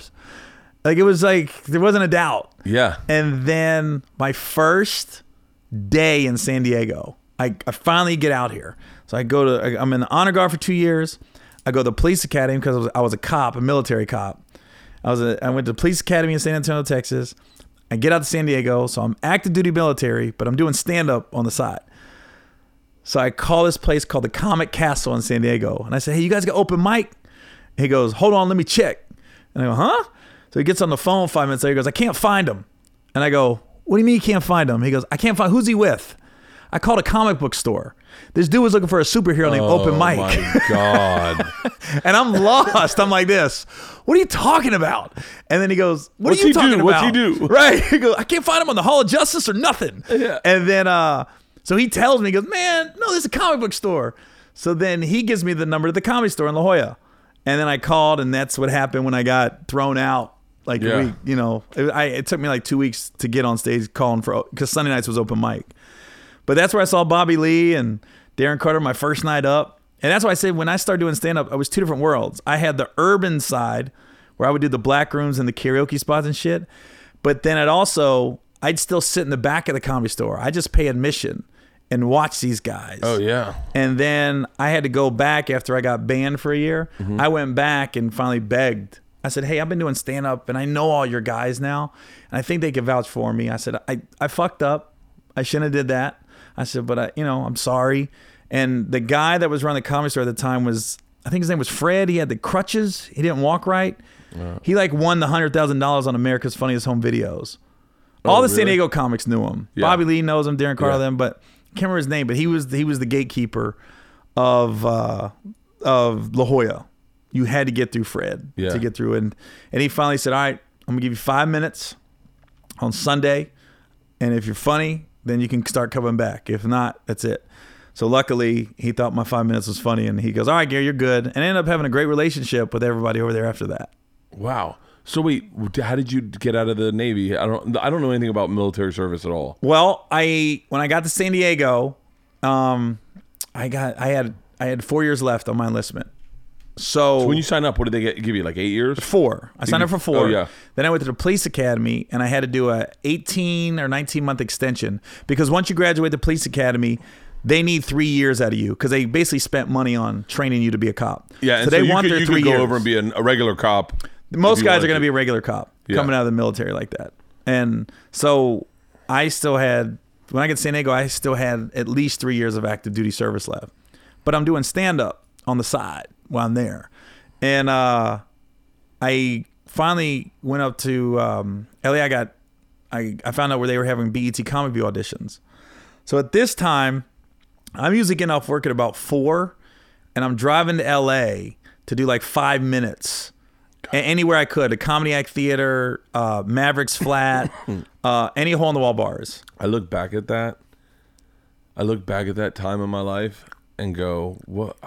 I couldn't do it now." Well, you're older now. I know, but like I look back at that and go, "What was wrong with me?" See, I'm different, Bert. Oh, I miss it. I don't miss that. I miss the adrenaline rush of calling the club and be like, "Yeah, you got 5 minutes, Gary." What? I'm on the list? It was like, holy shit. And I used to lie. I used to get off work at like 4:30, go straight from work, I had a S10 Chevy pickup, drive up to LA for whatever 5-minute spot I could get, and then drive back down. I got to be back at work 6 a.m. And I would sleep. There was it was either a Walmart or a Kmart in Dana Point. So if I ever got tired, I knew that was a safe neighborhood. Yeah. And I know I could pull my pickup truck in there and sleep for like a half hour just to get home. But then I started lying to guys that I was in the military with. I would lie to them and be like, "Yo, I saw Jim Carrey last night. I saw Chris Rock last night." No, they're always there. They're like, "Dude, I'm gonna ride with you." They just want to see celebrities. Then we get there and be like, "I didn't see nobody." I go, "Weird night." Weird night. It's off. It's off tonight. Yeah. It's not like we was at the comedy store. I was like, "Oh, weird night." You know, we was like at Dublin's. God damn. But I would do that 3 days out of the week, and then the weekends I would always come up and just stay on people's couches, just to get my name out there. But I that was, to me, I don't have the feature and hosting road stories where you're on the road for a month making $300 a week and then you come back to LA with $1,200 or something like that. Yeah. Because I was active duty, I couldn't do that. But I felt like I quote unquote paid my dues by those drives. Oh, those 3 or 4 days out of the week. Whatever whatever paying your dues means. I know that. I think that was Chicken's biggest hiccup, was that there were people in LA who didn't feel like he paid his dues. There were people who were going up every night at the Improv that had never heard of him and didn't feel like he paid his dues, but he paid his dues in a different way. But I think that was the slight on him, was that he didn't pay his dues. I know that that's what people hold over everyone's head. Mm-hmm. Oh, you never paid your dues. Dude, anyone who's driving fucking 2 hours to go do 5 minutes. 4 hours because you're up and back. Yeah, back and forth. I paid my dues in like 19 different ways. And I really honestly think that's why most comics don't begrudge my success. Like they go, and I'm not saying I'm like super fucking successful, but they go, "Oh, if it can happen for Bert, it can happen for me." You know, because I worked the door at the Boston Comedy Club. I fucking hosted. I featured. I headlined B clubs. I did all the shit. I had kids when I was poor. Like all the shit that is that happens to comics, and then people go, "Oh, that guy's a failure." That all happened to me. And then I had a TV show. I got fired from it. Had to start all over from scratch. Like 3 times that happened to me. Yeah. And so I think most people are like, "Oh, I'm glad that." I think they go, people always like to be able to judge themselves. Like, so I just read this article about this woman saying, they said Nora Ephron, the big, she did like, I don't know who she has, to be dead honest with you, but I know the name. But she didn't get famous or start working until she was 51. And then people are going, oh, I'm 41. That makes sense for me. Yeah. I think people like those stories. I know I do. Who doesn't? Gene Hackman didn't get famous until he was 51. What? Morgan Freeman didn't get a leading role till he was like 50. Oh my God. Lean on Me. That is the second time we've had that conversation. And the other time was when Finesse Mitchell said the same thing. I said Gene Hackman. He said Morgan Freeman. Oh, yeah, I'm a black comic. Yeah. So wait, so how did that start? Oh, the blacks thing? But no, but more so, like I can see a natural progression to working urban rooms. This is what I always say. You don't, as a stand-up, you don't choose your audience; they choose you. The bookers. Yeah, but my breaks. You gotta realize my breaks. It was all black shit. It was BET's Comic View. Every movie I've been in had a black lead actor. Yeah. Every TV show I was on, it was a black sitcom. But how does that start? Like, so you go and do open mics, and you're just doing regular open mics. But I'm doing I'm doing all the urban open mics. I'm not. In New York there wasn't a huge difference. There was one night in New LA York. was different. I never did New York. In New York there was one. There were urban rooms in New York that you'd have to seek out, but like the Boston Comedy Club was predominantly urban. Every night you went up, and so like I remember doing an urban night. What was it, like Mo Better Mondays? At the Improv. Yeah, D-Ray was running it. Yeah. And I remember going up there and not noticing a huge difference between that and New York, and just doing the same material I did normally, but then realizing, oh, this audience is very different than the New York audience. Like, Yeah. you could get by with anything, taxi cab, like anything that just happened to all of us. Yeah. Dude, I got to be honest with you. It's a big change in the way I started doing stand-up was around that time. I've oversaid this, but like I went up and I did like just a regular show, and then I was just honest. I remember the joke that got laughs that night was You're talking about the D-Ray room, the urban D-Ray room. I went up and I told a joke about Queer Eye for the Straight Guy and how they looked like a Duran Duran reunion band, and it got nothing. And I went, oh, I forgot the room I was in, and then it got a laugh, and I went, oh, there's more of you in here than I thought. And then it got a bigger laugh. I go, oh, you guys are sitting in the back too? And it got a big laugh. And then I just went into like regular material, but I kept going back to anything failed, fucking with the audience. And that was just that's a New York thing, in that if you just kept it real, and it was fine. But to go from like open mic to like I will have said this in the intro. But you are literally one of the biggest acts in the country, but more so one of the biggest urban acts. But by and far, the largest white comedian to ever perform in front of black people, ever. Yeah. No one will ever get that opportunity. It will never happen again. It is an anomaly. It is an anomaly that every comic respects, notices, and is like, but how? Like, how does that fucking happen? I know. How does it happen on the road aspect? Like when you go and do Richmond for the first time, how do black people find you? Yeah. And then when you and more importantly, how does it happen with you? Like, do you that's impossible for Daniel Tosh. That would never happen for Daniel Tosh because he just didn't know that many black people. Yeah. But like, did you grow up knowing black people? No. I mean, obviously you know black people, but I don't even, man. I remember watching Def Jam and saying that's the reaction I want when I do. Before I'd ever told a joke, I remember I would watch stand up and I would go, I'm funnier than him, or I'm funnier than her. And then I'd see guys that were good and I go, oh, that guy's good. Yeah. You know? And I had never been on stage yet. And then I remember seeing Def Jam.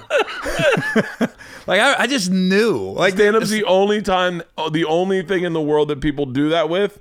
They never do that with basketball, with track and field. Yeah.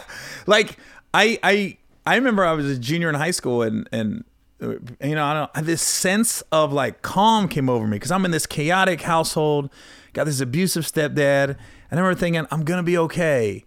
I'm gonna be on TV. I'm gonna be a stand-up. That's fucking crazy. In me, like this sense of calm, like You're fine. Yeah. You're gonna be fine. You just got to get out of the house. That's what I kept saying.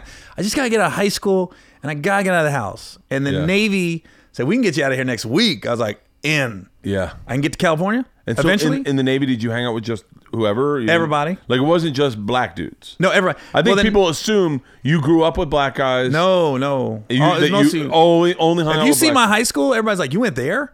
It is FFA. It's Future Farmers of America. Yeah. It's 4-H. It's, I just went to my high school last week to go to a high school football game. There's one black guy on the team. There's one black guy. Yeah. And he moved into the district. He didn't grow up there. Yeah. And they got him playing everything. Yeah. That kid is the wide receiver, the running back. I think he threw the ball to himself at one point.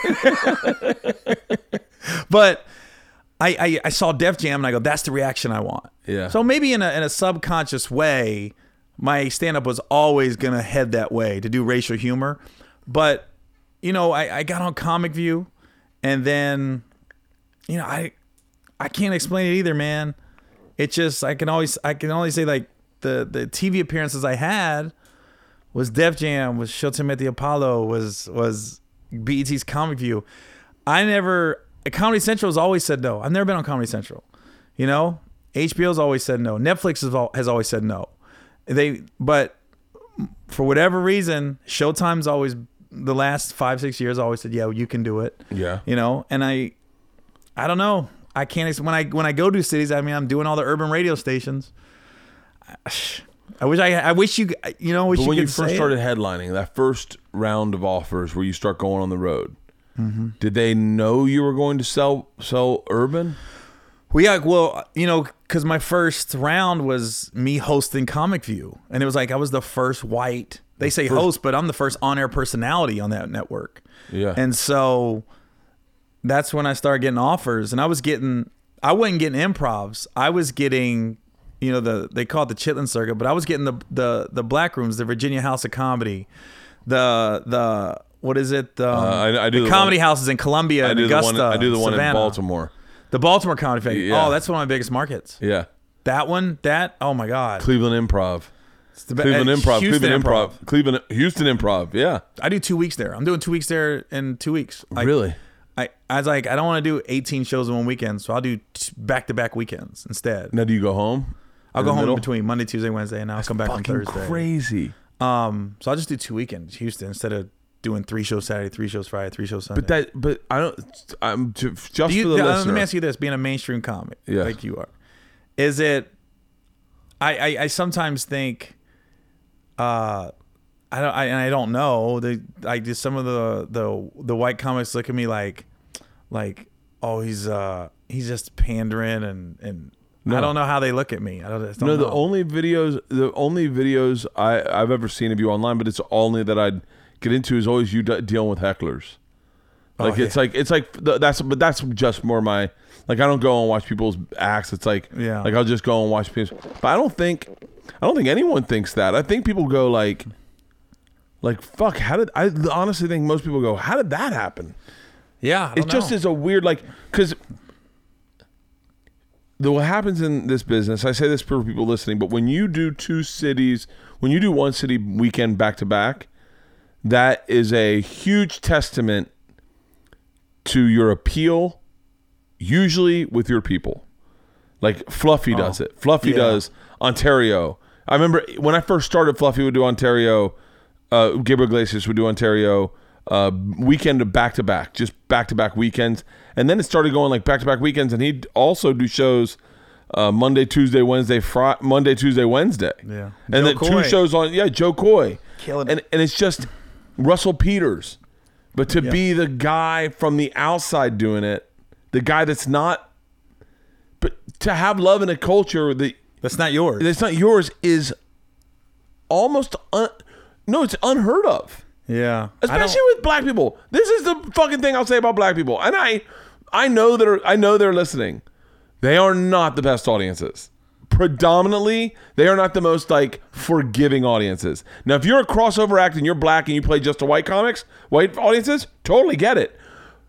It is so hard being a white comic performing in front of black people. It just is so, they dislike you the second you get on stage. See? Not you. Okay, Bert, let me try to correct you on that one. I always say black audiences have no skeletons in the closet. Okay. And I think a lot of times white comics, they get intimidated because it is a black audience. Hardcore. But like you said, what I've noticed, if you go up there and you're yourself, you do the same material, I don't care how you deliver it, do the same material. And if it doesn't work, acknowledge it. That's all they want. I think black audience, they just be like, hey man, you're flawed, you're human, we get it. And it's almost, I look at it, I always looked at it like, I've never been like judged or had backlash on the internet, social media, from black people because of a racial joke or a special needs joke or anything like that. Yeah. The only people.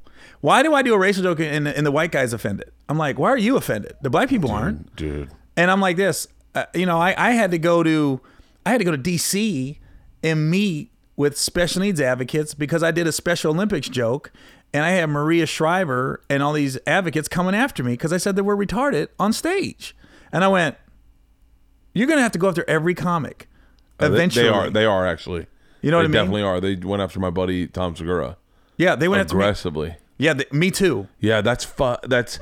I was just and what I realize is those groups like that, they just hone in and you get in their crosshairs and they're like, and really when it comes to, they just want money. They want a donation. Yeah. They wanted to say they won because the best the best was this one lady sent me a tweet or a DM and she was like, I can't believe you did that. I have a special needs son. He's the biggest blessing. He's given me so much joy and I hope karma kicks you in your ass. And one day you have a child that has special needs. So I said, so you want me to have joy and the greatest blessings in life? Is that what you want? That was and fucking... She sent me back. She goes, fuck you. That's what she said. That's fucking crazy that she would say how happy she is and then hope that you... But you know what it is? Yeah. And they don't want to admit it. And this is the honest God truth. Me dealing with these advocates and special needs, when I had to go through that shit I went through. When did that happen? 2 years ago. And what happened? Did you tell a joke in your Showtime special? I have a special needs cousin. I have a retarded cousin. Yeah. And I said it real low. I have a retarded cousin. Special needs. And I've talked about her in my act numerous times. And I've changed the name. I don't want to say her name, but in my act, her name's Tina. Yeah. It's not a real name. But, and I talk about Tina a lot. Like, she's a big part of my life, especially when people come to see me. They're like, how's your cousin Tina doing? Yeah. You know what I mean? Yeah. And they, all I talked about, and this is a true story. We're at a family reunion and my cousin got a STD and the whole family was like, can you believe that? Can you believe she got an STD? And I'm going, she's fucking? Yeah. That was my thing. Like who gave it to her? Yeah. And then found out her boyfriend's special needs. So he gave it to her. So he's fucked somebody else. So I do this whole joke about how was the courting? How did they get into bed? It's not brilliant humor, but it's funny. And they got wind of it and they just came after me. I was the perfect level of celebrity because I wasn't big enough that I could just be like, fuck you. Yeah. But I was big enough that it would create they could get some media off of it. Really? And I had to fly to DC and meet with these people and all their advocates. And what I came to realize is from the parents that sent me ugly messages and everything, I think what it is the parents of special needs kids, they probably feel shortchanged. They're probably like, I did everything right in my life. And now, even though I love this son or daughter, now I'm with this person for the rest of my life. Then there's no 18, there's no 21 you're leaving home. You're with this person. And I think they're frustrated to some extent. They love them and that's their kid, I get it. But there's some frustration there and they don't know where to direct it. So when you see a comic say retarded or make fun of them, be like, you are not going to make fun of my child and I'm going to come after you. Yeah. So now they have a place to direct their frustration and their anger. And that's all I can come up with is why are you so mad? And the way I used to describe it is like, I didn't put my cousin down. I didn't say I got a retarded cousin. I put her down. I was just describing her. I got a cousin Joey. He's tall. I'm just describing my cousin Joey. He's tall. I got a cousin Tina. I said, she's retarded. I didn't put her down. I didn't say I'm better than her. I didn't say I don't love her. And I think that's where the frustration comes from. They're like, this is a financial, emotional, this is a toll on me for the rest of my life. And to the extent of when I'm gone, then what happens to my child? That's a toll. Like, that's a bigger toll. Like, if I pass away, then my child's really, really out there on their own. It's gotta be. I mean, my kids are. I can't imagine what they're gonna do when I'm not here. And I guess my kids are what you'd say are fucking just average kids. And I can't imagine that they're gonna ever get fucking jobs. Yeah, but they will. But I know, but they'll work it out. I don't even know about Isla, but yeah, I mean, I guess I was in an all black Cubs with Riddles in Chicago. Chicago, yeah. And someone said recently? No, this is a long time ago. And someone said this is just how I went through that period of like that. Someone said I was bombing. It was predominantly black and like old school Italian. And someone yells from the back, "Tell a retard joke." And I just didn't have one. I didn't have any. Like, trust me, I'm being very candid. If I had any joke to get out of that fucking situation, I would have told it in a fucking heartbeat. And I didn't have one. And then I just said to the audience, I said, you know what? I don't have any jokes like that. I have 2 kids, and they're very stressful, and they're very tough to deal with. And if you spent your night, your hard-earned money to come see me tonight, and you have a special needs kid, I wouldn't want to ruin that night for you, so, right? I think a lot of people groan or whatever. I get off stage, and there's this fucking Italian guy that is maybe 6'6", fucking 300 pounds, and he's waiting for me in the back. And I'm like, oh my God. And his wife comes up and she goes, "My husband only talks angry. He's not angry. I just want you to know." And I was like, okay. And I walk back and he's like, "We just got a kid. He's special needs. Let me tell you something. If you had made a joke about him, I would have ripped your fucking head off." And I went, note to self, never tell a fucking joke. I was like, okay. And that just set precedence for that. I was like, I'll never tell a joke like that. But then there was I saw Tosh had a joke about like, about the Special Olympics, just destroying it. Yeah.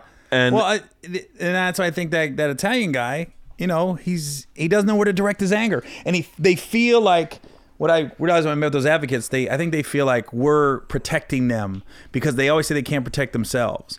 And my argument with them was, you guys keep telling them they're less than. I don't. I said, I can talk about my cousin Tina because I see her as she's part of my family. Yeah. I go, so stop telling them that they're defenseless. Stop telling them they can't defend themselves. I go, clearly they can. I'm sitting here talking to them. It's one of those, like, it's just, I don't know. I there's definitely words I've tried to take out of my language. Mm-hmm. But then they're not gone forever. Like, even the N word is one of them. Like, I don't say the N word. I don't use the N word. But last night I was singing it. Singing it. Yeah. Running. I was jogging, listening to Killer Mike. Yeah. And I was listening to Killer Mike, and then I was listening to Damn It Feels Good to Be a Gangster. I put that on repeat, and it's a 10-minute mile. And I just sing it over and over again. I actually thought to myself, and I made a joke about this on my last special, saying, you can't say it, but I think you can sing it. I even said this. I think I said it to Big Boy from Outkast, and not everyone agrees with that. They don't think you can sing it, and I understand that. I totally understand that. What are you gonna do? Are you gonna stop me from being in my car singing lyrics that are inspiring me and getting me pumped up to go work out? Like, I don't know. I don't know how to help you. I don't know what you're looking for. Are you looking for me to change all of a sudden? Like, and even the N word or the F word. Faggot? Yeah. Like, I mean, like, all these words, it's not like I didn't ask to ever hear any of them. I wasn't born with hatred in my heart. It was a word that showed up and you heard, and then you're like, and now that word's on you. And it's like, and so it's, all I can say is I'll try harder to be better and not say words that offend people, but I can't promise anything. That's why I told those advocates when they met with me, they wanted me to put in writing. What? That I would never do a special needs or say that we're retarded again. And I said, I can't do that. I said, what I can do is promise I'll take your feelings into account if I ever do another joke. I said, my cousin might do something funny next week. Yeah. I'm not going to say I'm not going to talk about it. And what are you going to say? My cousin Tina. Well, I do a joke now where I go, after I met with the advocates, I was like, so now I immediately as soon as you met with them, you're like, this is gonna be a bit. Yeah. Like, oh, by the way, one girl called it. The one girl goes, I feel like you're gonna make fun of us. Like, no, not immediately. But like I said, I had to go back to my cousin, and I said, literally my cousin Tina, I go, what happened? And I go, I had to meet with these advocates because they said they were retarded, and I said, you're retarded. She goes, but I am. I said, no, you're not anymore. You're special needs. She goes, so I'm not. I thought I was retarded. I go, nope, you're special needs. So I said, she's goddamn confused now because she don't know what she is. Yeah, it's an interesting. It's interesting. It's like this. I think I can't remember exactly what Segura's bit was, but I think it was reflective. I think him and Stanhope had very similar bits at the time, and I remember Stanhope's bit a little clearer is that whatever the word that you ask us to say that's the word we're going to use as a joke, right? Like, and that's the word. It trickles down. Isla, my youngest daughter, my oldest daughter, Isla and Georgia were watching Ace Ventura, and they're like, "Is he special needs?" And I was like, "What?" And they're like, "Special needs? Is he special needs?" And then Georgia goes, "You're special needs" to Isla, and I was like, "Hey, hold on, guys. Neither of us can. No one can say this." And then I was like, "Motherfucker!" So now special needs is the fucking word. Yeah. And it's like you can't stop it. Yeah, you can't control it. Yeah, I always say there's. So wait, what was the end? What was the end of it? You go out there, you meet with them, and then what it was they came at me so aggressively because I had the reality show coming out on BET. Oh, so they were like, we're gonna contact the sponsors. We're gonna contact McDonald's and all this other thing, and so that's why I had to meet with them, and it was. And BET's like, hey, you got... BET had my back. It was Buna Murray, the production company. They was the ones that was like, just meet with them. They go, look, we got your back. BET was like, we got your back, but just meet with them. And it honestly, it was a good meeting. It wasn't like it was unproductive, but the only thing that got me was I had literally these few special needs people trying to tell me how to tell my jokes. They literally one guy had a piece of paper. And he was a cool guy. I really liked him, actually. And he was like, you said this. You should have said this. And I was like, I'm literally looking at him like, there's no way. Yeah. And that's why I looked at the advocate, because all of them had somebody with them. And I was like, you guys are the problem. I goes, because you keep telling them. I said, you keep telling them they're not allowed to be made fun of. I go, everybody's allowed to be made fun of. That is a very slippery slope in that equality, at least when it comes to stand-up, is making fun of everyone. Equality. Right. The second you start not making fun of someone, that's when you believe they're less than. Yeah, exactly. And that's what I told him. I said, I make fun of everybody. Everybody's equal. You're on equal ground with me. I said, and I don't look at them like they're less than me. They're the same. So I'm trying to see their point of view right now, because I go, it is true. Like if I went up on stage and I shit on women and shit on dudes and shit on like mean shit. I'm not like women suck. Like people have to realize in a joke manner. Like made a joke about women. Like I made a joke the other day about my wife going to Vietnam, and I was like, I sent her there so she could learn how to be a real wife. And everyone was like, whoa. I go, hold on, fuck off. Funny. It's a joke. It's kind of funny. Yeah, and so but it's like, but shitting on them and just making light of using them as a joke. And then I just was like, but gays are off limits, guys. Gays are better than us. So everyone be like, wait, what the fuck? Like everyone be like, hold on, wait, why?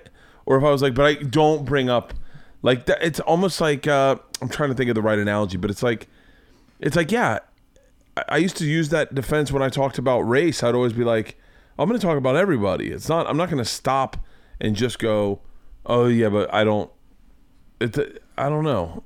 I always thought, by the way, I've never once had a black person ever be offended at one of my shows. I've had black people say stuff to me, go like, that was a little fucking fucked up. But I've never had a black person go, get mad at me.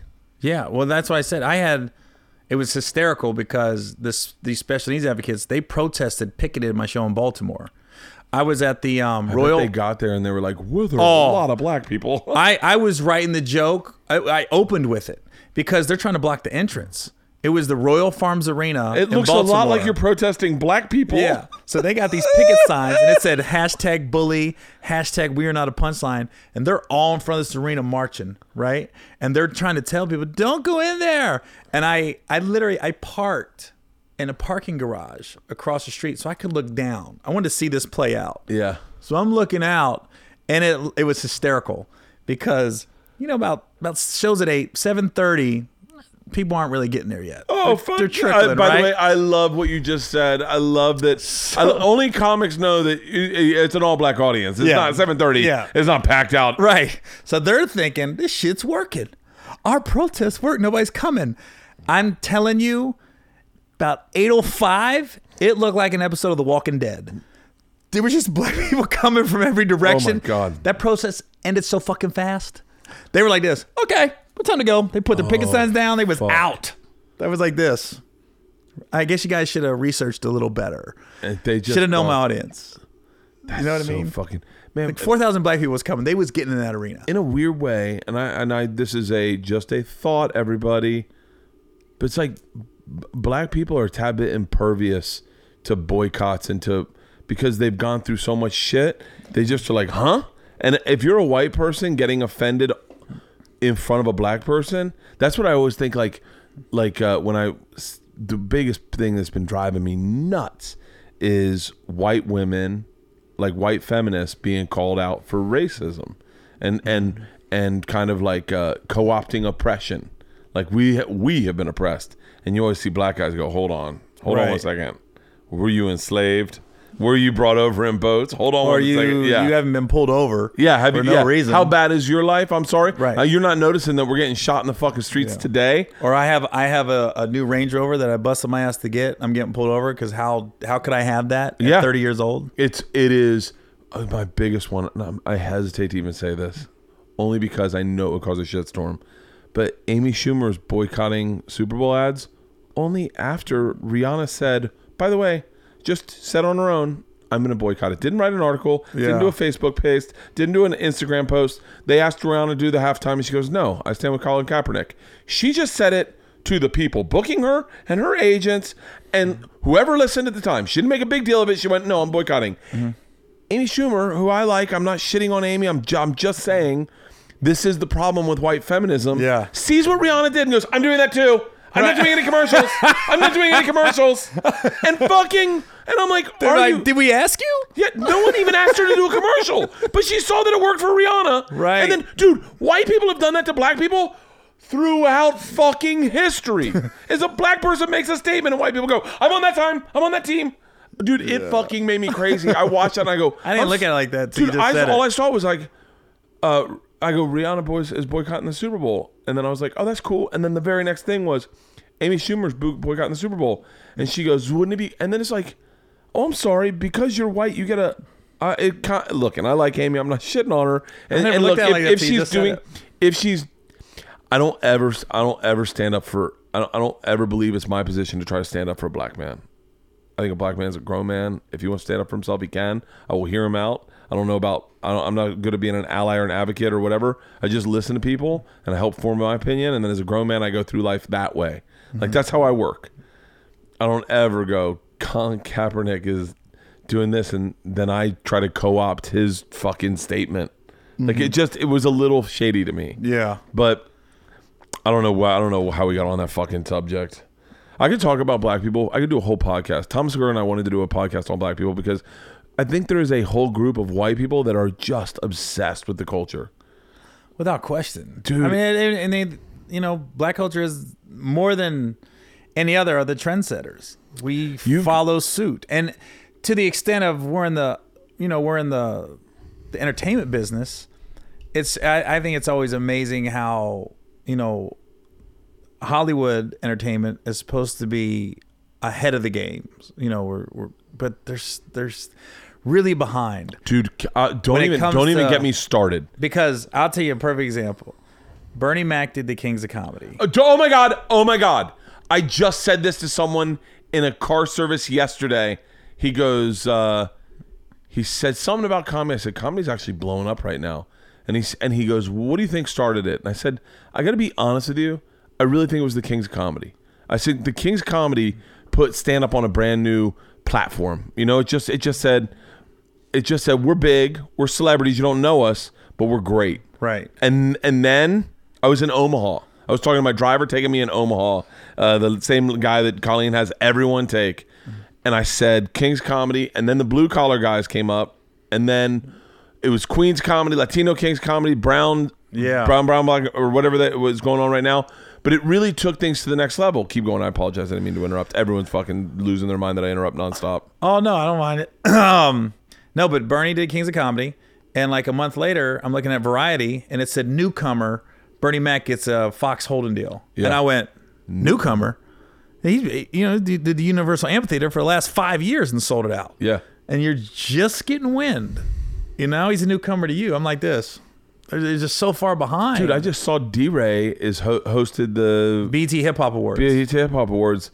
And someone said something like, who's that? And I was like, dude, D-Ray has been making legit money for fucking 20 years. Mm-hmm. Like he's like, but I also think that a lot of the black guys doing clubs were doing, and yourself included, were doing the business the way that we're all doing it now, way before we were doing it. Yeah. Well, my first agent, I'm sorry, my first manager, I let him go. He goes, you can't, you gotta mainstream your act. I said, what do you mean? He goes, black people will never pay to see a white guy. He goes, they'll pay to see you on a show with black people, but just the headline, he goes, you're never gonna. And it was crazy because I'm not lying. 6 months later, Eminem came out, and I went, well, there goes that. You're fired. Yeah. 6 months later, I was like this. There goes that shit. I would have said that. I swear to God, I would have said that. Because there is a weird thing about racism in this business where I was working with a guy, Kevin. God damn it, man, I apologize. I can't remember his last name. Hart? No. Yeah. That'd have been funny. Oh, yeah. That's Pollock. It. Yeah. Kevin McHale. God, Kevin. James? No, he was out of... how many Kevins are? He's out of Chicago, but he's very funny. Klein? No, I wish. I didn't realize how many Kevins are in this business. A lot of Kevins. Costner? Yep, that's it. And so, by the way, I knew 2 Kevin Kleins. The guy was in Chicago. He was in Chicago. I'm trying to remember his last name. And he was black, clean, and super fucking likable. Like, just the most likable guy. And he murdered. And he was hosting. And we were in Schaumburg. And halfway through the week, he wasn't being a dick. He was just being real. We're back. We're having a drink, maybe. I know I'm definitely having a drink. And he said something about them switching it up. Why wouldn't they switch it up? Because he's definitely having better sets than I am. And I have to do an hour. And by the way, it's an all-white audience. And someone said in passing, I doubt, whoever, it wasn't the owner, it was just like a waitress or something, said something like, no, you are funny, but these people would never buy a ticket to see a black guy. And he was like, what? And then we kind of did the math in our head, and we're like, yeah, that is a weird ticket to sell, because if you put a black face on a marquee and you go, this weekend is this guy, black guy, a lot of white people go, oh, that must be for them. Yeah. Well, I think that's... Black people are not like that. Well, I'm a testament. Black people will go to see comedy. Right. White people will go to see white comedy. Yeah, there's testament to that, because I think that's the reason, that's why Roots was, when the first one was so highly rated, because white people's like, we're interested.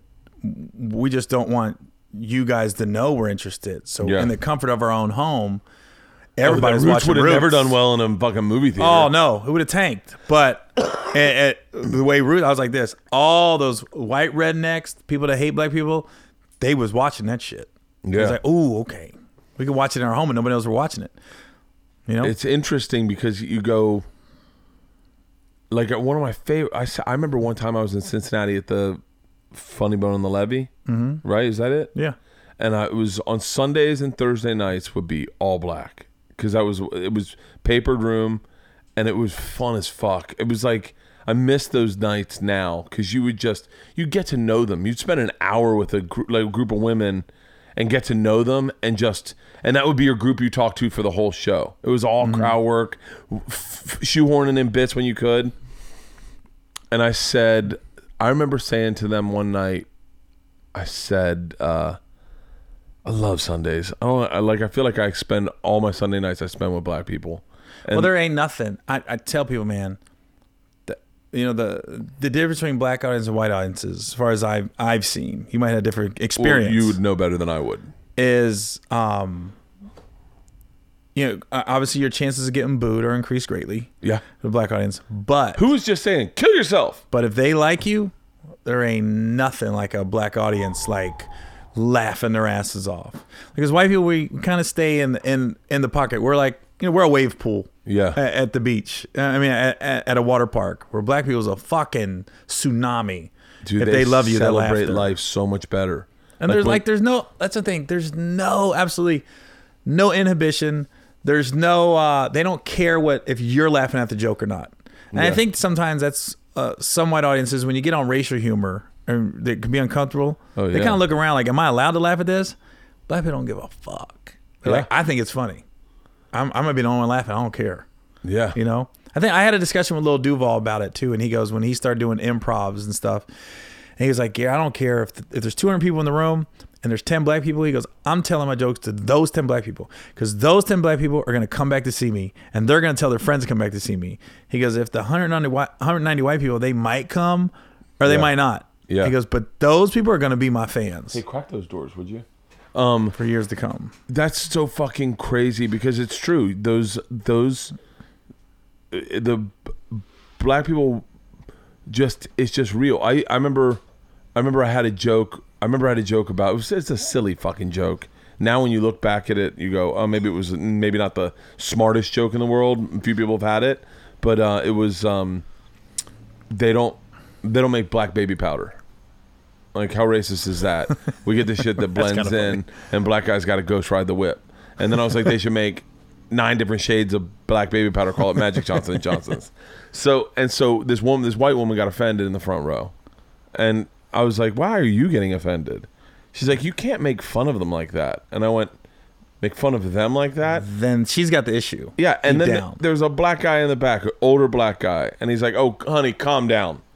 And she was like, excuse me? And he goes, calm down. I'm not offended. And I was like, I think this is over. I think you should listen to him. I have a joke. I think this is over. Yeah, I have a joke now that it will be my closing joke on my next special. That is just about white women getting offended on behalf of people of color. Where it just reeks of ridiculous. Because like when I was growing up, if you said something, you were held accountable for what you said, and you had to pay that toll. Mm-hmm. And it fucks up comedy. Like, I made this joke about fucking some pedophile joke, and this woman just goes, no, out of the crowd. And I'm like, don't do that. Now that you've done that, it looks like I actually, you're not letting me tell the punchline. If I told you the punchline, you'd realize that what I'm saying is the exact opposite of what you're thinking. That's how a fucking joke works, you dumb cunt. Fucking, how dare you now make me look like I support pedophilia. The best right now is we've done talked about, be careful about saying the R word, the F word, and you just went, you fucking cunt. Dude, I say, dude, that word's not coming out of my mouth anytime soon. Yeah, let a bunch of women protest me using cunts, because everyone will go, this group of cunts doesn't like Bert calling them cunts. Fucking idiots. I've that is true, man. Like, honestly, the only people that like was offended that is 9% has been white people. Like, it's white people, and it's based on. And I think guilt. It's deep. Yeah, that's what it is. It's white guilt. You're like, how do you dodge that? Like, because I have white guilt. I have regular white guilt. I say fucked up things to black people all the time. Like trying to be cool. Trying to to just be. But there's a level of trust, I think, with me now in the black audience. Like when I'm on the road, they're like, we know he's on our side. Have you ever crossed it on accident or like tried to take it too far and you go? No, honestly, no. I've always had this innate ability, and that's just been life. Like, even just hanging out with black guys when I was in the Navy, I knew how far to push the envelope without going too far. Yeah. I don't know. It's just something inside me. Like, I kind of knew. Well, I think it's a real testament to like not having hate in your heart. Does that make sense? That's true. I think that's part of it. Like, I say fucked up shit all the time. I think I've probably crossed the line, I'm sure, but I know for a fact that there's no hate in my heart. Like, I know that. Yeah. That's true. I think, and that's another thing too. When you talk about getting offended, I think with black audiences especially, it's like I think they can read comics immediately when they get on stage. Like okay, he's on our side. Yeah. He's not about that. And I also think that if I say something ignorant or something that I don't know the answer to, people will then go, "Oh, he actually really doesn't know." Like I used to have a joke about people are going to go, "Bert, is this entire podcast you running jokes by Gary that you already recorded?" I had a joke that I did, and this is dead true. I did not know that Japanese people could not understand Chinese people at all. Like, I really didn't know that. Until I moved to LA, I thought it was the same fucking language. I thought all Asian people spoke the same language. It's or not? Or a dare. Bert, hold on. It's not. It's not. Crazy. Yeah, that blew me away. Huh. I was with Dr. Ken, and there was a Japanese guy losing his shit, yelling in a line, and I go, and I'm not even joking, I said, "I think your dad's upset." And he went, "I'm sorry, my dad?" And I go, "That's not your dad?" And he goes, "No, that's not my dad. That's just an Asian guy." And I went, "What's he saying?" And he goes, "I don't know. I'm not Japanese." And I was like, "Well, kind of what's he saying?" He goes, "I don't kind of fucking know." And I was like, "Oh, that'll be a joke." It's just fucking based on just not knowing. How's it? Do you party on the road? Not as much as I used to, but if I do, it's got to be worth it. Really? It's got a risk reward. So wait, how old are you now? I'm in my 40s. Oh, look at you. I'm 45. I'm 45 too. Yeah. It feels weird to be 45 in this business because when we were kids, you were aged out of the business at 45.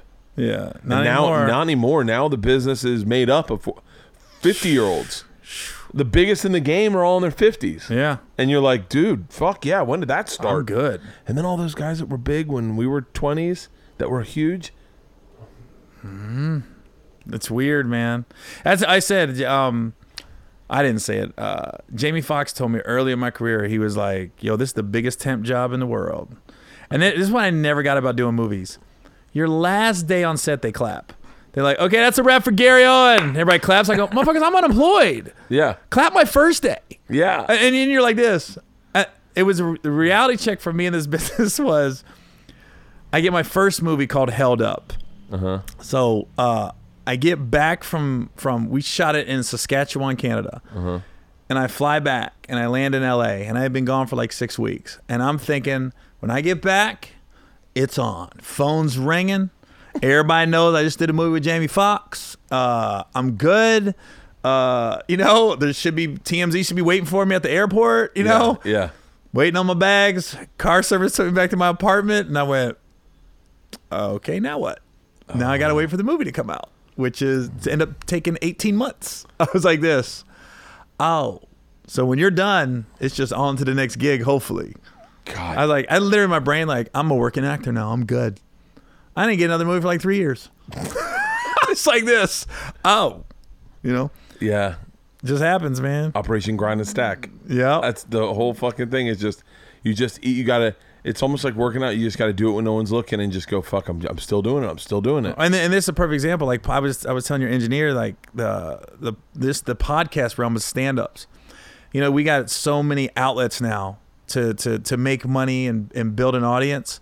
That's why when Monique had her rant about Netflix, and I go, I don't feel sorry for you at all because I've done my last 3 specials myself because everybody. You go to comedy, and I think that's when you say I'm a white guy doing black humor, black comedy.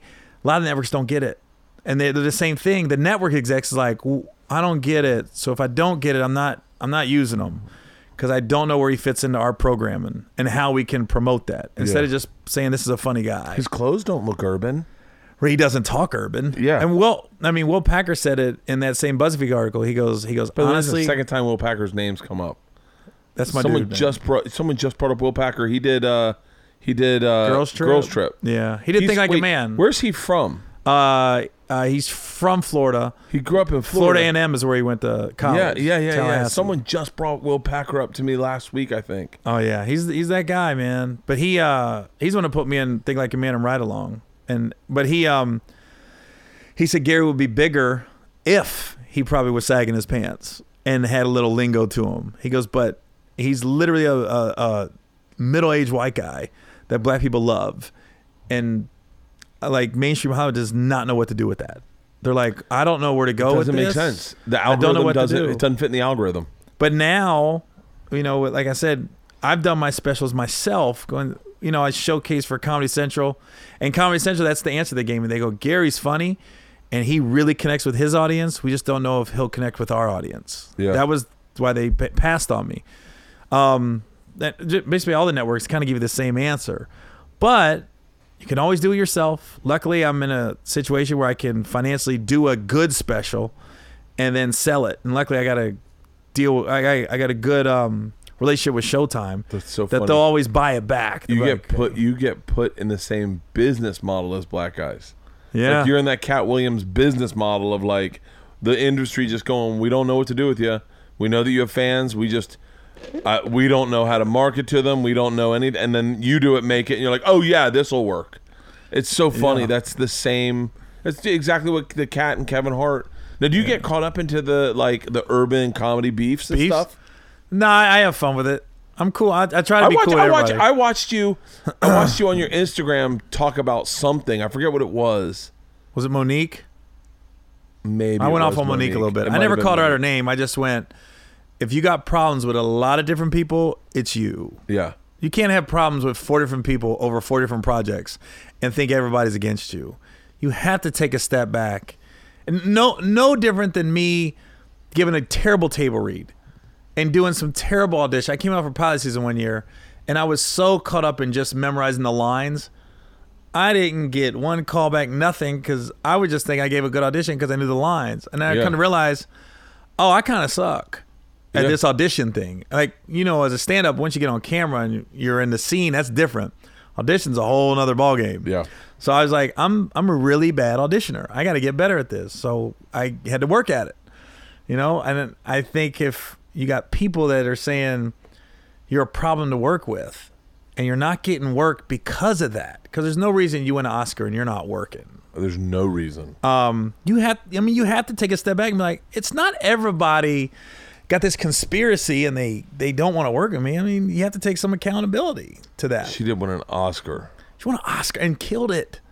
It wasn't like it was one of them lifetime achievement things like this person's been up 18 times. We're going to give it to him or her now. Because there have been numerous Oscars that, Denzel's was not for Training Day. Yeah. Denzel's was for all the things he should have got. Training Day was fucking amazing. But it was like, that was a foregone conclusion. Like, it was like, I think everybody knew Denzel's winning this shit. Yeah. Because it was a good enough performance. Yeah. But it was, okay, we've passed on this guy enough. And he's done too many his body of work speaks for itself. Leonardo DiCaprio with the Revenant. Yeah. I was like, dude, he had like 3 lines, but I mean, it was a great role. But I had 3 lines. Dude, that movie, the audition for that must have been. Dick? That's a bear cock. Fuck. The audition had to be. Killed it. Do your job, man. You got it. I mean, that was like a foregone conclusion. Like, okay, that performance was good enough, but Leo's getting that shit this year. Now, are you doing a podcast out of your place in San Francisco? All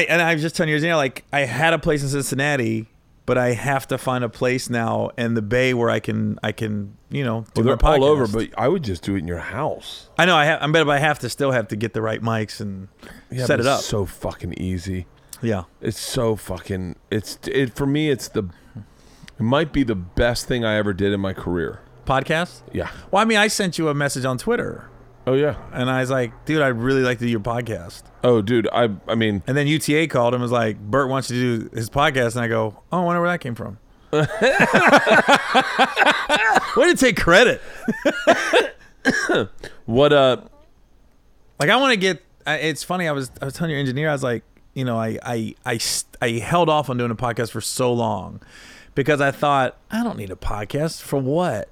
And then I was like, why am I not doing this if people are going to spend money on commercials? It's just another way to have income coming in that's so easy. And you're just talking. Even without income, I would do this podcast. Oh, me too. I would do it for free because what it provides is, and not every episode's good. Like I've done a couple stinkers, and I have some stinkers lined up. I can tell when they're going to come. Oh wow! Where I go, all mine have been amazing. That's weird. Oh, but I go, and some it's me. It's me like fucking it up. Mm-hmm. But this is my social media. This is the best social media I'm good at. It's like being able to hang out and talk and bullshit for an hour about comedy and about life. Like you're peeling the curtain back. Yeah. People get to see behind the scenes. And it's like, it's the number one thing people come up and say to me at meet and greets. They go, hey, thanks for the free content. This, my cooking show, my solo podcast, and then being guest on like my friend's podcast or whatever. That's the biggest change in my career. I've been on TV for 8 years. That never moved the needle. Well, it's and that's the state of entertainment too. Is I said it on my podcast when Cat Williams went on the rant about Tiffany Haddish and everything else, and I said, and Kat came across as angry. By the way, hang on, I'm so sorry. If I don't remember to say this right now, I'll forget it. Do not lose your train of thought. The other thing about the Amy Schumer thing is, Tiffany Haddish has a Super Bowl commercial lined up. Like, really? She does. Groupon and stuff? Tiffany Haddish has a big Super Bowl commercial lined up, and now she's forced at looking and going, fuck, now I gotta, God damn it. Tiffany, but Tiffany has a way to just, some people have that ability just to kind of float over everything. I love Tiffany. I've known Tiffany for you. I'm sure you've known Tiffany. Oh yeah, I got a YouTube video called "Twerking for Jesus," and I called her to do it. Yeah, and I said, "Hey Tiff, this is 4 years ago," and I said, "Hey, I got this stupid song I want to do. Can you come over to my hotel and like twerk while I sing this stupid song?" And she was like, "All right." She goes, "Is there any money?" And I went, "I'll give you $100." Yeah. And she goes, "Okay." So she comes over, she does it. And then she goes, "You think this is going to hurt my career?" And literally, I know I'm an asshole, but in my brain, I was like, ain't nobody know you. Yeah. Like, yeah. We're not even really showing you. You're just twerking behind. Yeah. And then right when she left, she's just looking at me, looking at her. I go, "All right, thanks, Tiff." She goes, "You got the $100?" I was like, "Oh, shit, yeah. She's a fucking, she's Queen Bee of Operation Grind and Stack. That fucking woman's putting together money right now. Yeah. I'm so happy for her. You were going to say about Cat Williams. I apologize. Well, Cat... And he had the beef with Tiffany. Have you done that radio show? Which one? The one in Atlanta with the V103. Yeah. They offered me a job a while back. They wanted me to move there and be on that lady does stand up, right? Wanda Smith. Yeah. And I don't know what went on beforehand. I don't know if there was some banter going on, but I think clearly Cat was a little perturbed. Yeah. And it came across. What was he doing there? He's good friends with Red Grant. Well, I know that him and he's always in Atlanta. I don't know for what, but Cat just kind of hangs out, and that's his spot in Atlanta. Yeah. I think very similar to how Richard Pryor used to hang out in the Bay. Like Chappelle kind of hangs out in the Bay, and then they go up whenever they want, and they can sell out a room. Yeah. So when that happened, I went on my podcast, and I commented on what I think Cat was trying to say is, don't sit here and say Tiffany's the funniest stand-up when you don't know any of her jokes. He's like, she's known for Girls Trip. Mm-hmm. And I go, and there's some validity to that, where no different than Chris Tucker isn't, he didn't get famous off his stand-up. He got famous off Friday and Rush Hour. Tiffany got famous off Girls Trips. And then people were like, she's a stand-up? Not knowing she's been doing stand-up for 20 years. Oh, yeah. So I said, my thing with that was like, whatever she's done in stand-up didn't resonate. Girls Trip resonated. And that's what really took her to the next level. Yeah. It wasn't putting her down. It wasn't saying she's not funny. But going to your point with podcast and stand-up and social media and YouTube, I always look at YouTube like a TV network now. Mm-hmm. And I'd rather do stuff like this than to go audition to be the third lead in a sitcom. Because I always say there's a guy, Tone Bell, who he opened me in Dallas like 8 years ago. And I knew he was funny and he had a good look. And as soon as he got to LA, he's booked like 8 pilots and 6 have gone to series and they get canceled. But I said, Tone Bell walked to the airport and nobody will know him. I was like, and he is killing it as far as like pilots and TV. I go, but that just shows you like this stuff for stand-ups, I think it resonates more. And it translates into ticket sales more than being the fourth person on a sitcom on NBC at 8:30. Oh, I agree. Oh, I don't think that. But when we started, that was the holy grail. That was the goal. Like, dude, if I'm on a sitcom, I'm good. Yeah, I'm done. I'm out the game. This is what I'm doing. Now I'm like, it's almost like the reality show people are more famous than actors and actresses in sitcoms. Oh, easily. Like that's the crazy thing is that someone said to me the other day, you and your family should do a reality show. And people I respect were like, that's not a bad idea. And I went, hold on. I don't want a reality show. And they're like, oh, it's not real. You can just script it. And I was like, well, I'm definitely not doing that. And then part of me was like, oh, I would love to fucking really badly script a reality show and force my family to act in it. Well, I had one. Did you really? I had one on BET, the Gary Owen Show. Oh, yeah, that's right. Yeah. You know and what? It's still on demand. But, you know, when I was thinking about doing it, and what happened was T.I. approached me. He's a producer on it, and he did Family Hustle. Oh, my God. So I love T.I. T.I.'s great. So I love T.I. I was a about little critical of the Trump video. Personally, I didn't say it out loud to anyone. He's so passionate, though. He's so passionate. I get it. So, like, by the way, that woman who was in that video is smoking hot. She looks exactly like her. Right. She's getting death threats right now. I don't think they're valid death threats. Yeah. I think it's just people that are... Usually they don't call before they shoot you. Right. They just shoot you. But I asked, some movie producers. Wait, how did you get to know T.I.? I know all the black people. Dude, that is like honestly, my dream. that's just how it happens. Like they come to your shows, or you're at the same social settings as them. I don't even know where I met them the first time. Where did I meet T.I. the first time? First time I met T.I. was Alonzo Mourning and Dwayne Wade had their celebrity weekend. It was called Zoe's Summer Groove. And this was like 2006 or 7. Yeah. And I was one of the comics on the show. And for some reason, they put me in the biggest freaking dressing room at the Hard Rock there at the casino. Yeah. So T.I.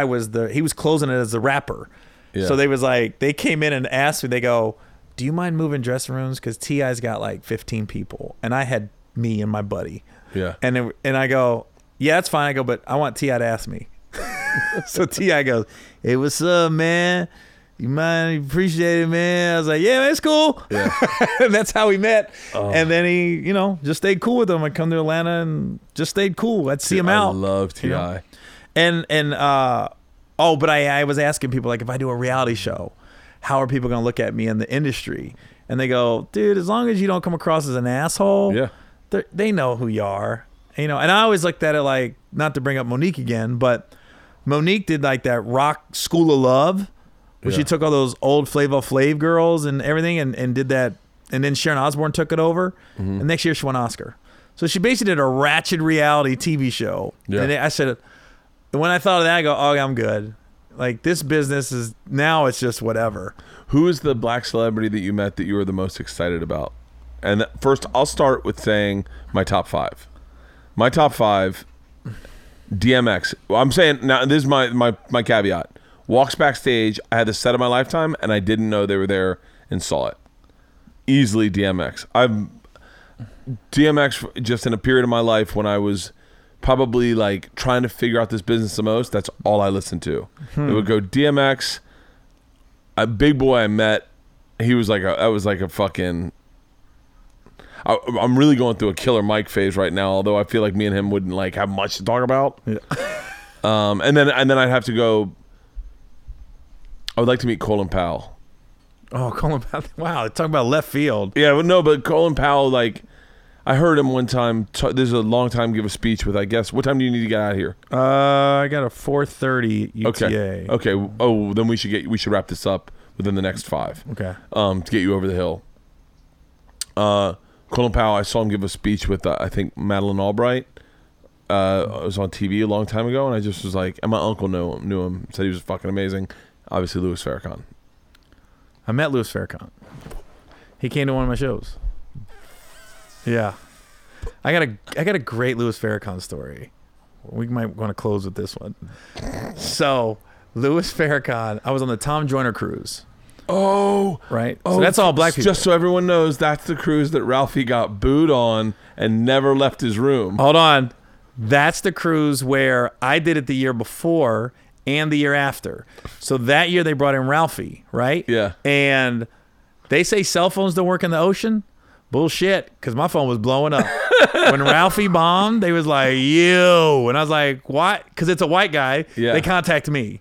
Oh. And the next year, they was like, don't do what he did. You better not do what the dude did last year. What And I did was like, he opened with an Amistad joke? He's what I heard was I asked people on the boat what happened because people were there.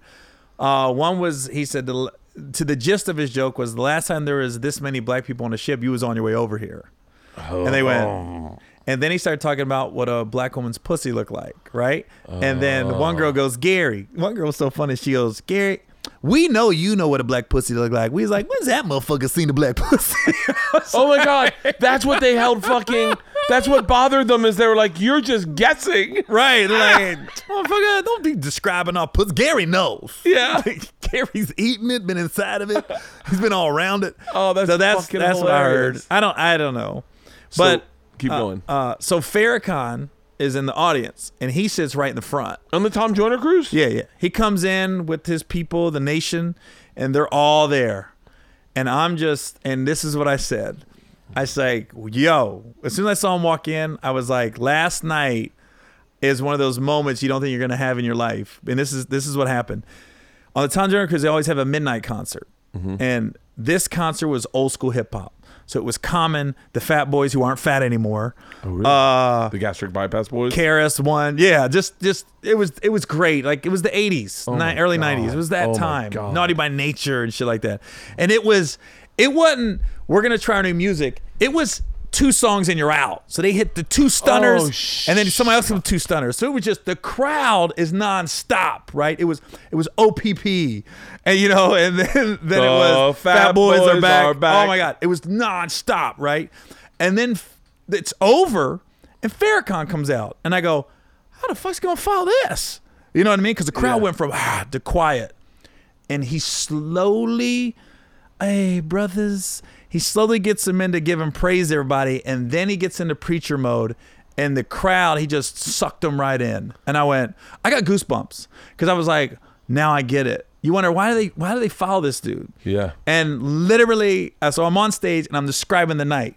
I go, I was worried for you last night, minister. Can I call you minister? Yeah. And then he and I go, you were so good last night. I go, when you said we're the first people, I started clapping. And then I realized, oh, you're not talking about me.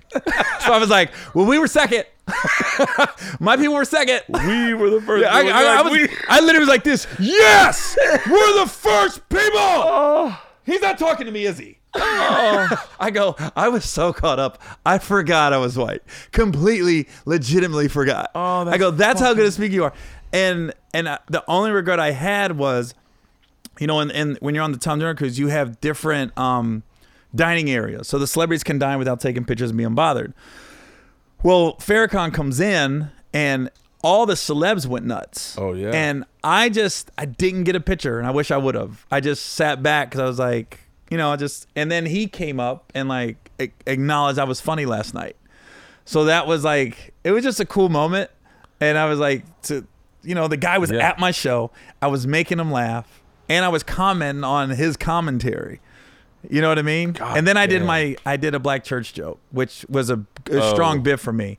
And it destroyed the room. And I got off. I was like, and he was right there with me. And all the Islam guys, I never seen the Nation of Islam laugh. And the bow ties, dying. Like they were stoic, but they were dying. And then his son was so fucking cool. He had a son that came up and was I talked to him. We were talking about sports. And then somebody told me later, that's his son. I go, no. He just came up and goes, hey, man, he was funny last night. And I could tell he wasn't Nation of Islam guy because he wasn't dressed like that. But he was clearly with the group. Yeah. And then later they told me it was his son. I was like, I didn't even know. I just had like a 15-minute conversation with his son about, the Lakers and the Bengals and shit like that. Just nothing. Shut the fuck up. So, that was the cool moment with talking about Farrakhan. Man. Well, you lived my dream. I would love to make Louis Farrakhan laugh. Only just because it's like one of those guys where he's been around forever. This it's almost like that's a straight up hood pass. That's why I wish I would have had the picture. I go, what an Instagram post. Oh my God. Me and my dude. Hey! So what can we promote for you? Anything? Got anything coming up? Your tour dates are probably all sold out. I would suggest any white person going to see you. I'm being serious. It's a fun show. It's a fun show. Go in. Now, I will say, I always tell people, just the website, GaryOwen.com's got everything on there. It's one-stop shopping. I do everything at burtburtburt.com. You can get my Instagram, my other. Your Instagram's awesome. Oh, yeah, thanks. Love you're one of the few people who I feel like really is in the pocket with Instagram. Oh, nice. Thanks. Yeah. Thanks. And I watched you drive across country. Yeah, I drove the U-Haul across country. Now, I will, since we're on this suck each other's dick closer, I've never, I stopped watching stand-up years ago, like watching an hour. Yeah. Because I feel like a lot of stand-ups, they take people's mannerisms. Maybe not take their jokes. No, but it's very natural. It happens. Yeah, so I made a conscious decision, like, I'll watch a bit on YouTube or I'll do this, but I'm not going to watch an hour because I want to make sure my jokes are mine. Yeah. And I want to, but I will say I saw the thing, and it was on World Star Hip Hop of all things, of you in Lexington, your closer, where you do the money thing. Oh, yeah.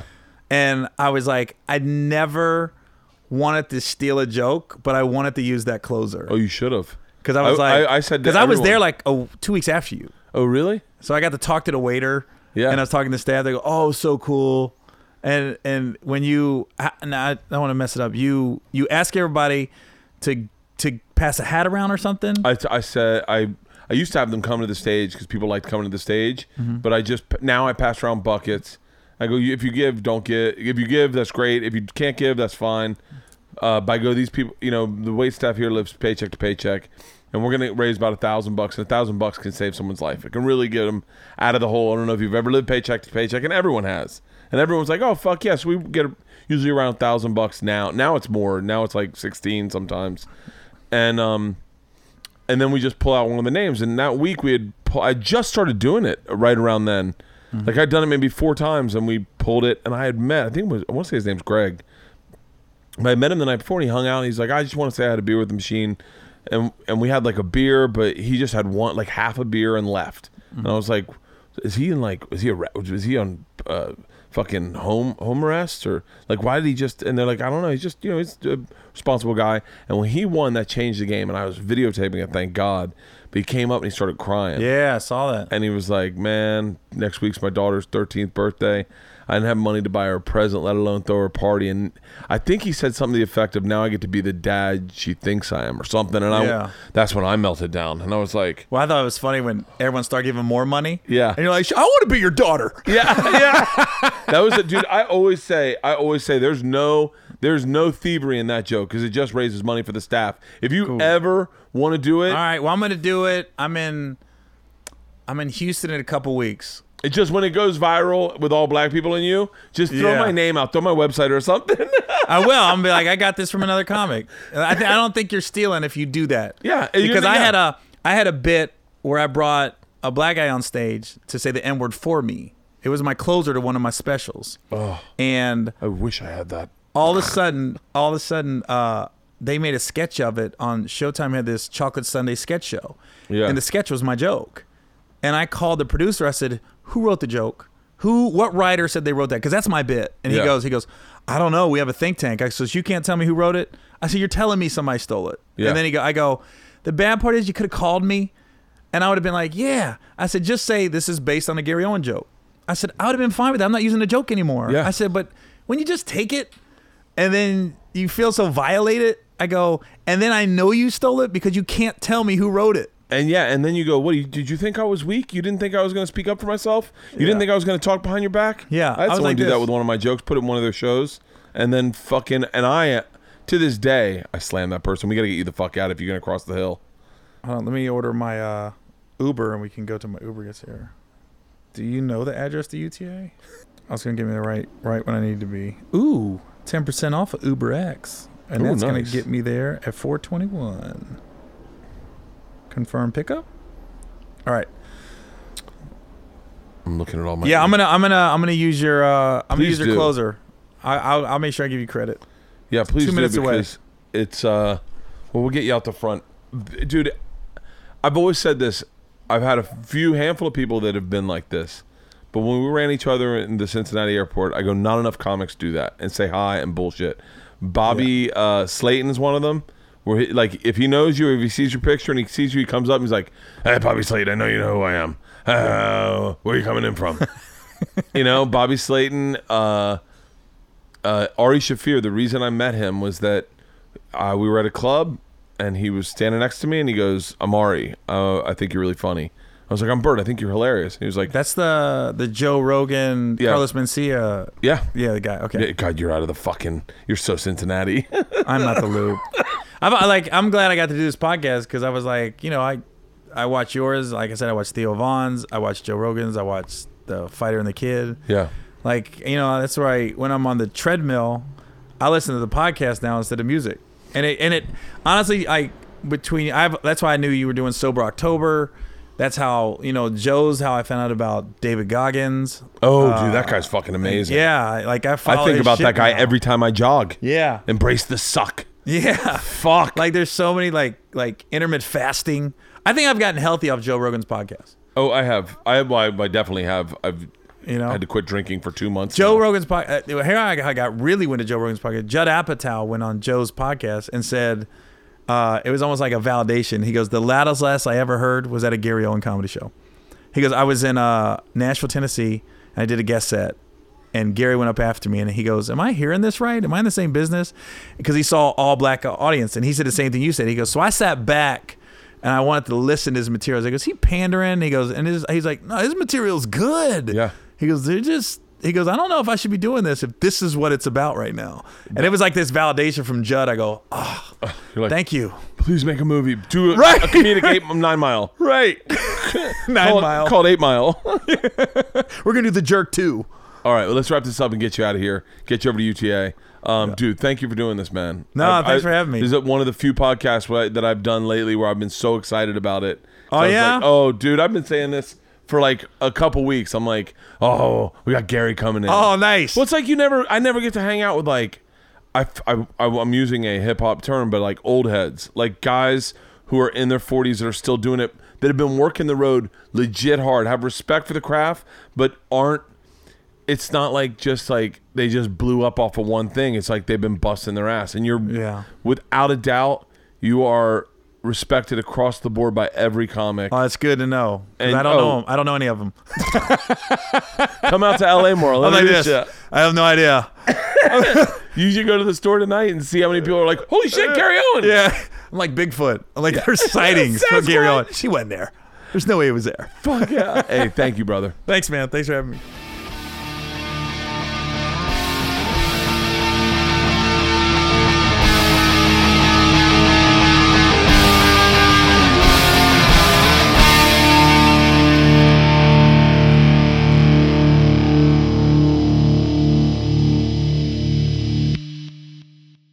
This episode was brought to you by The Machine.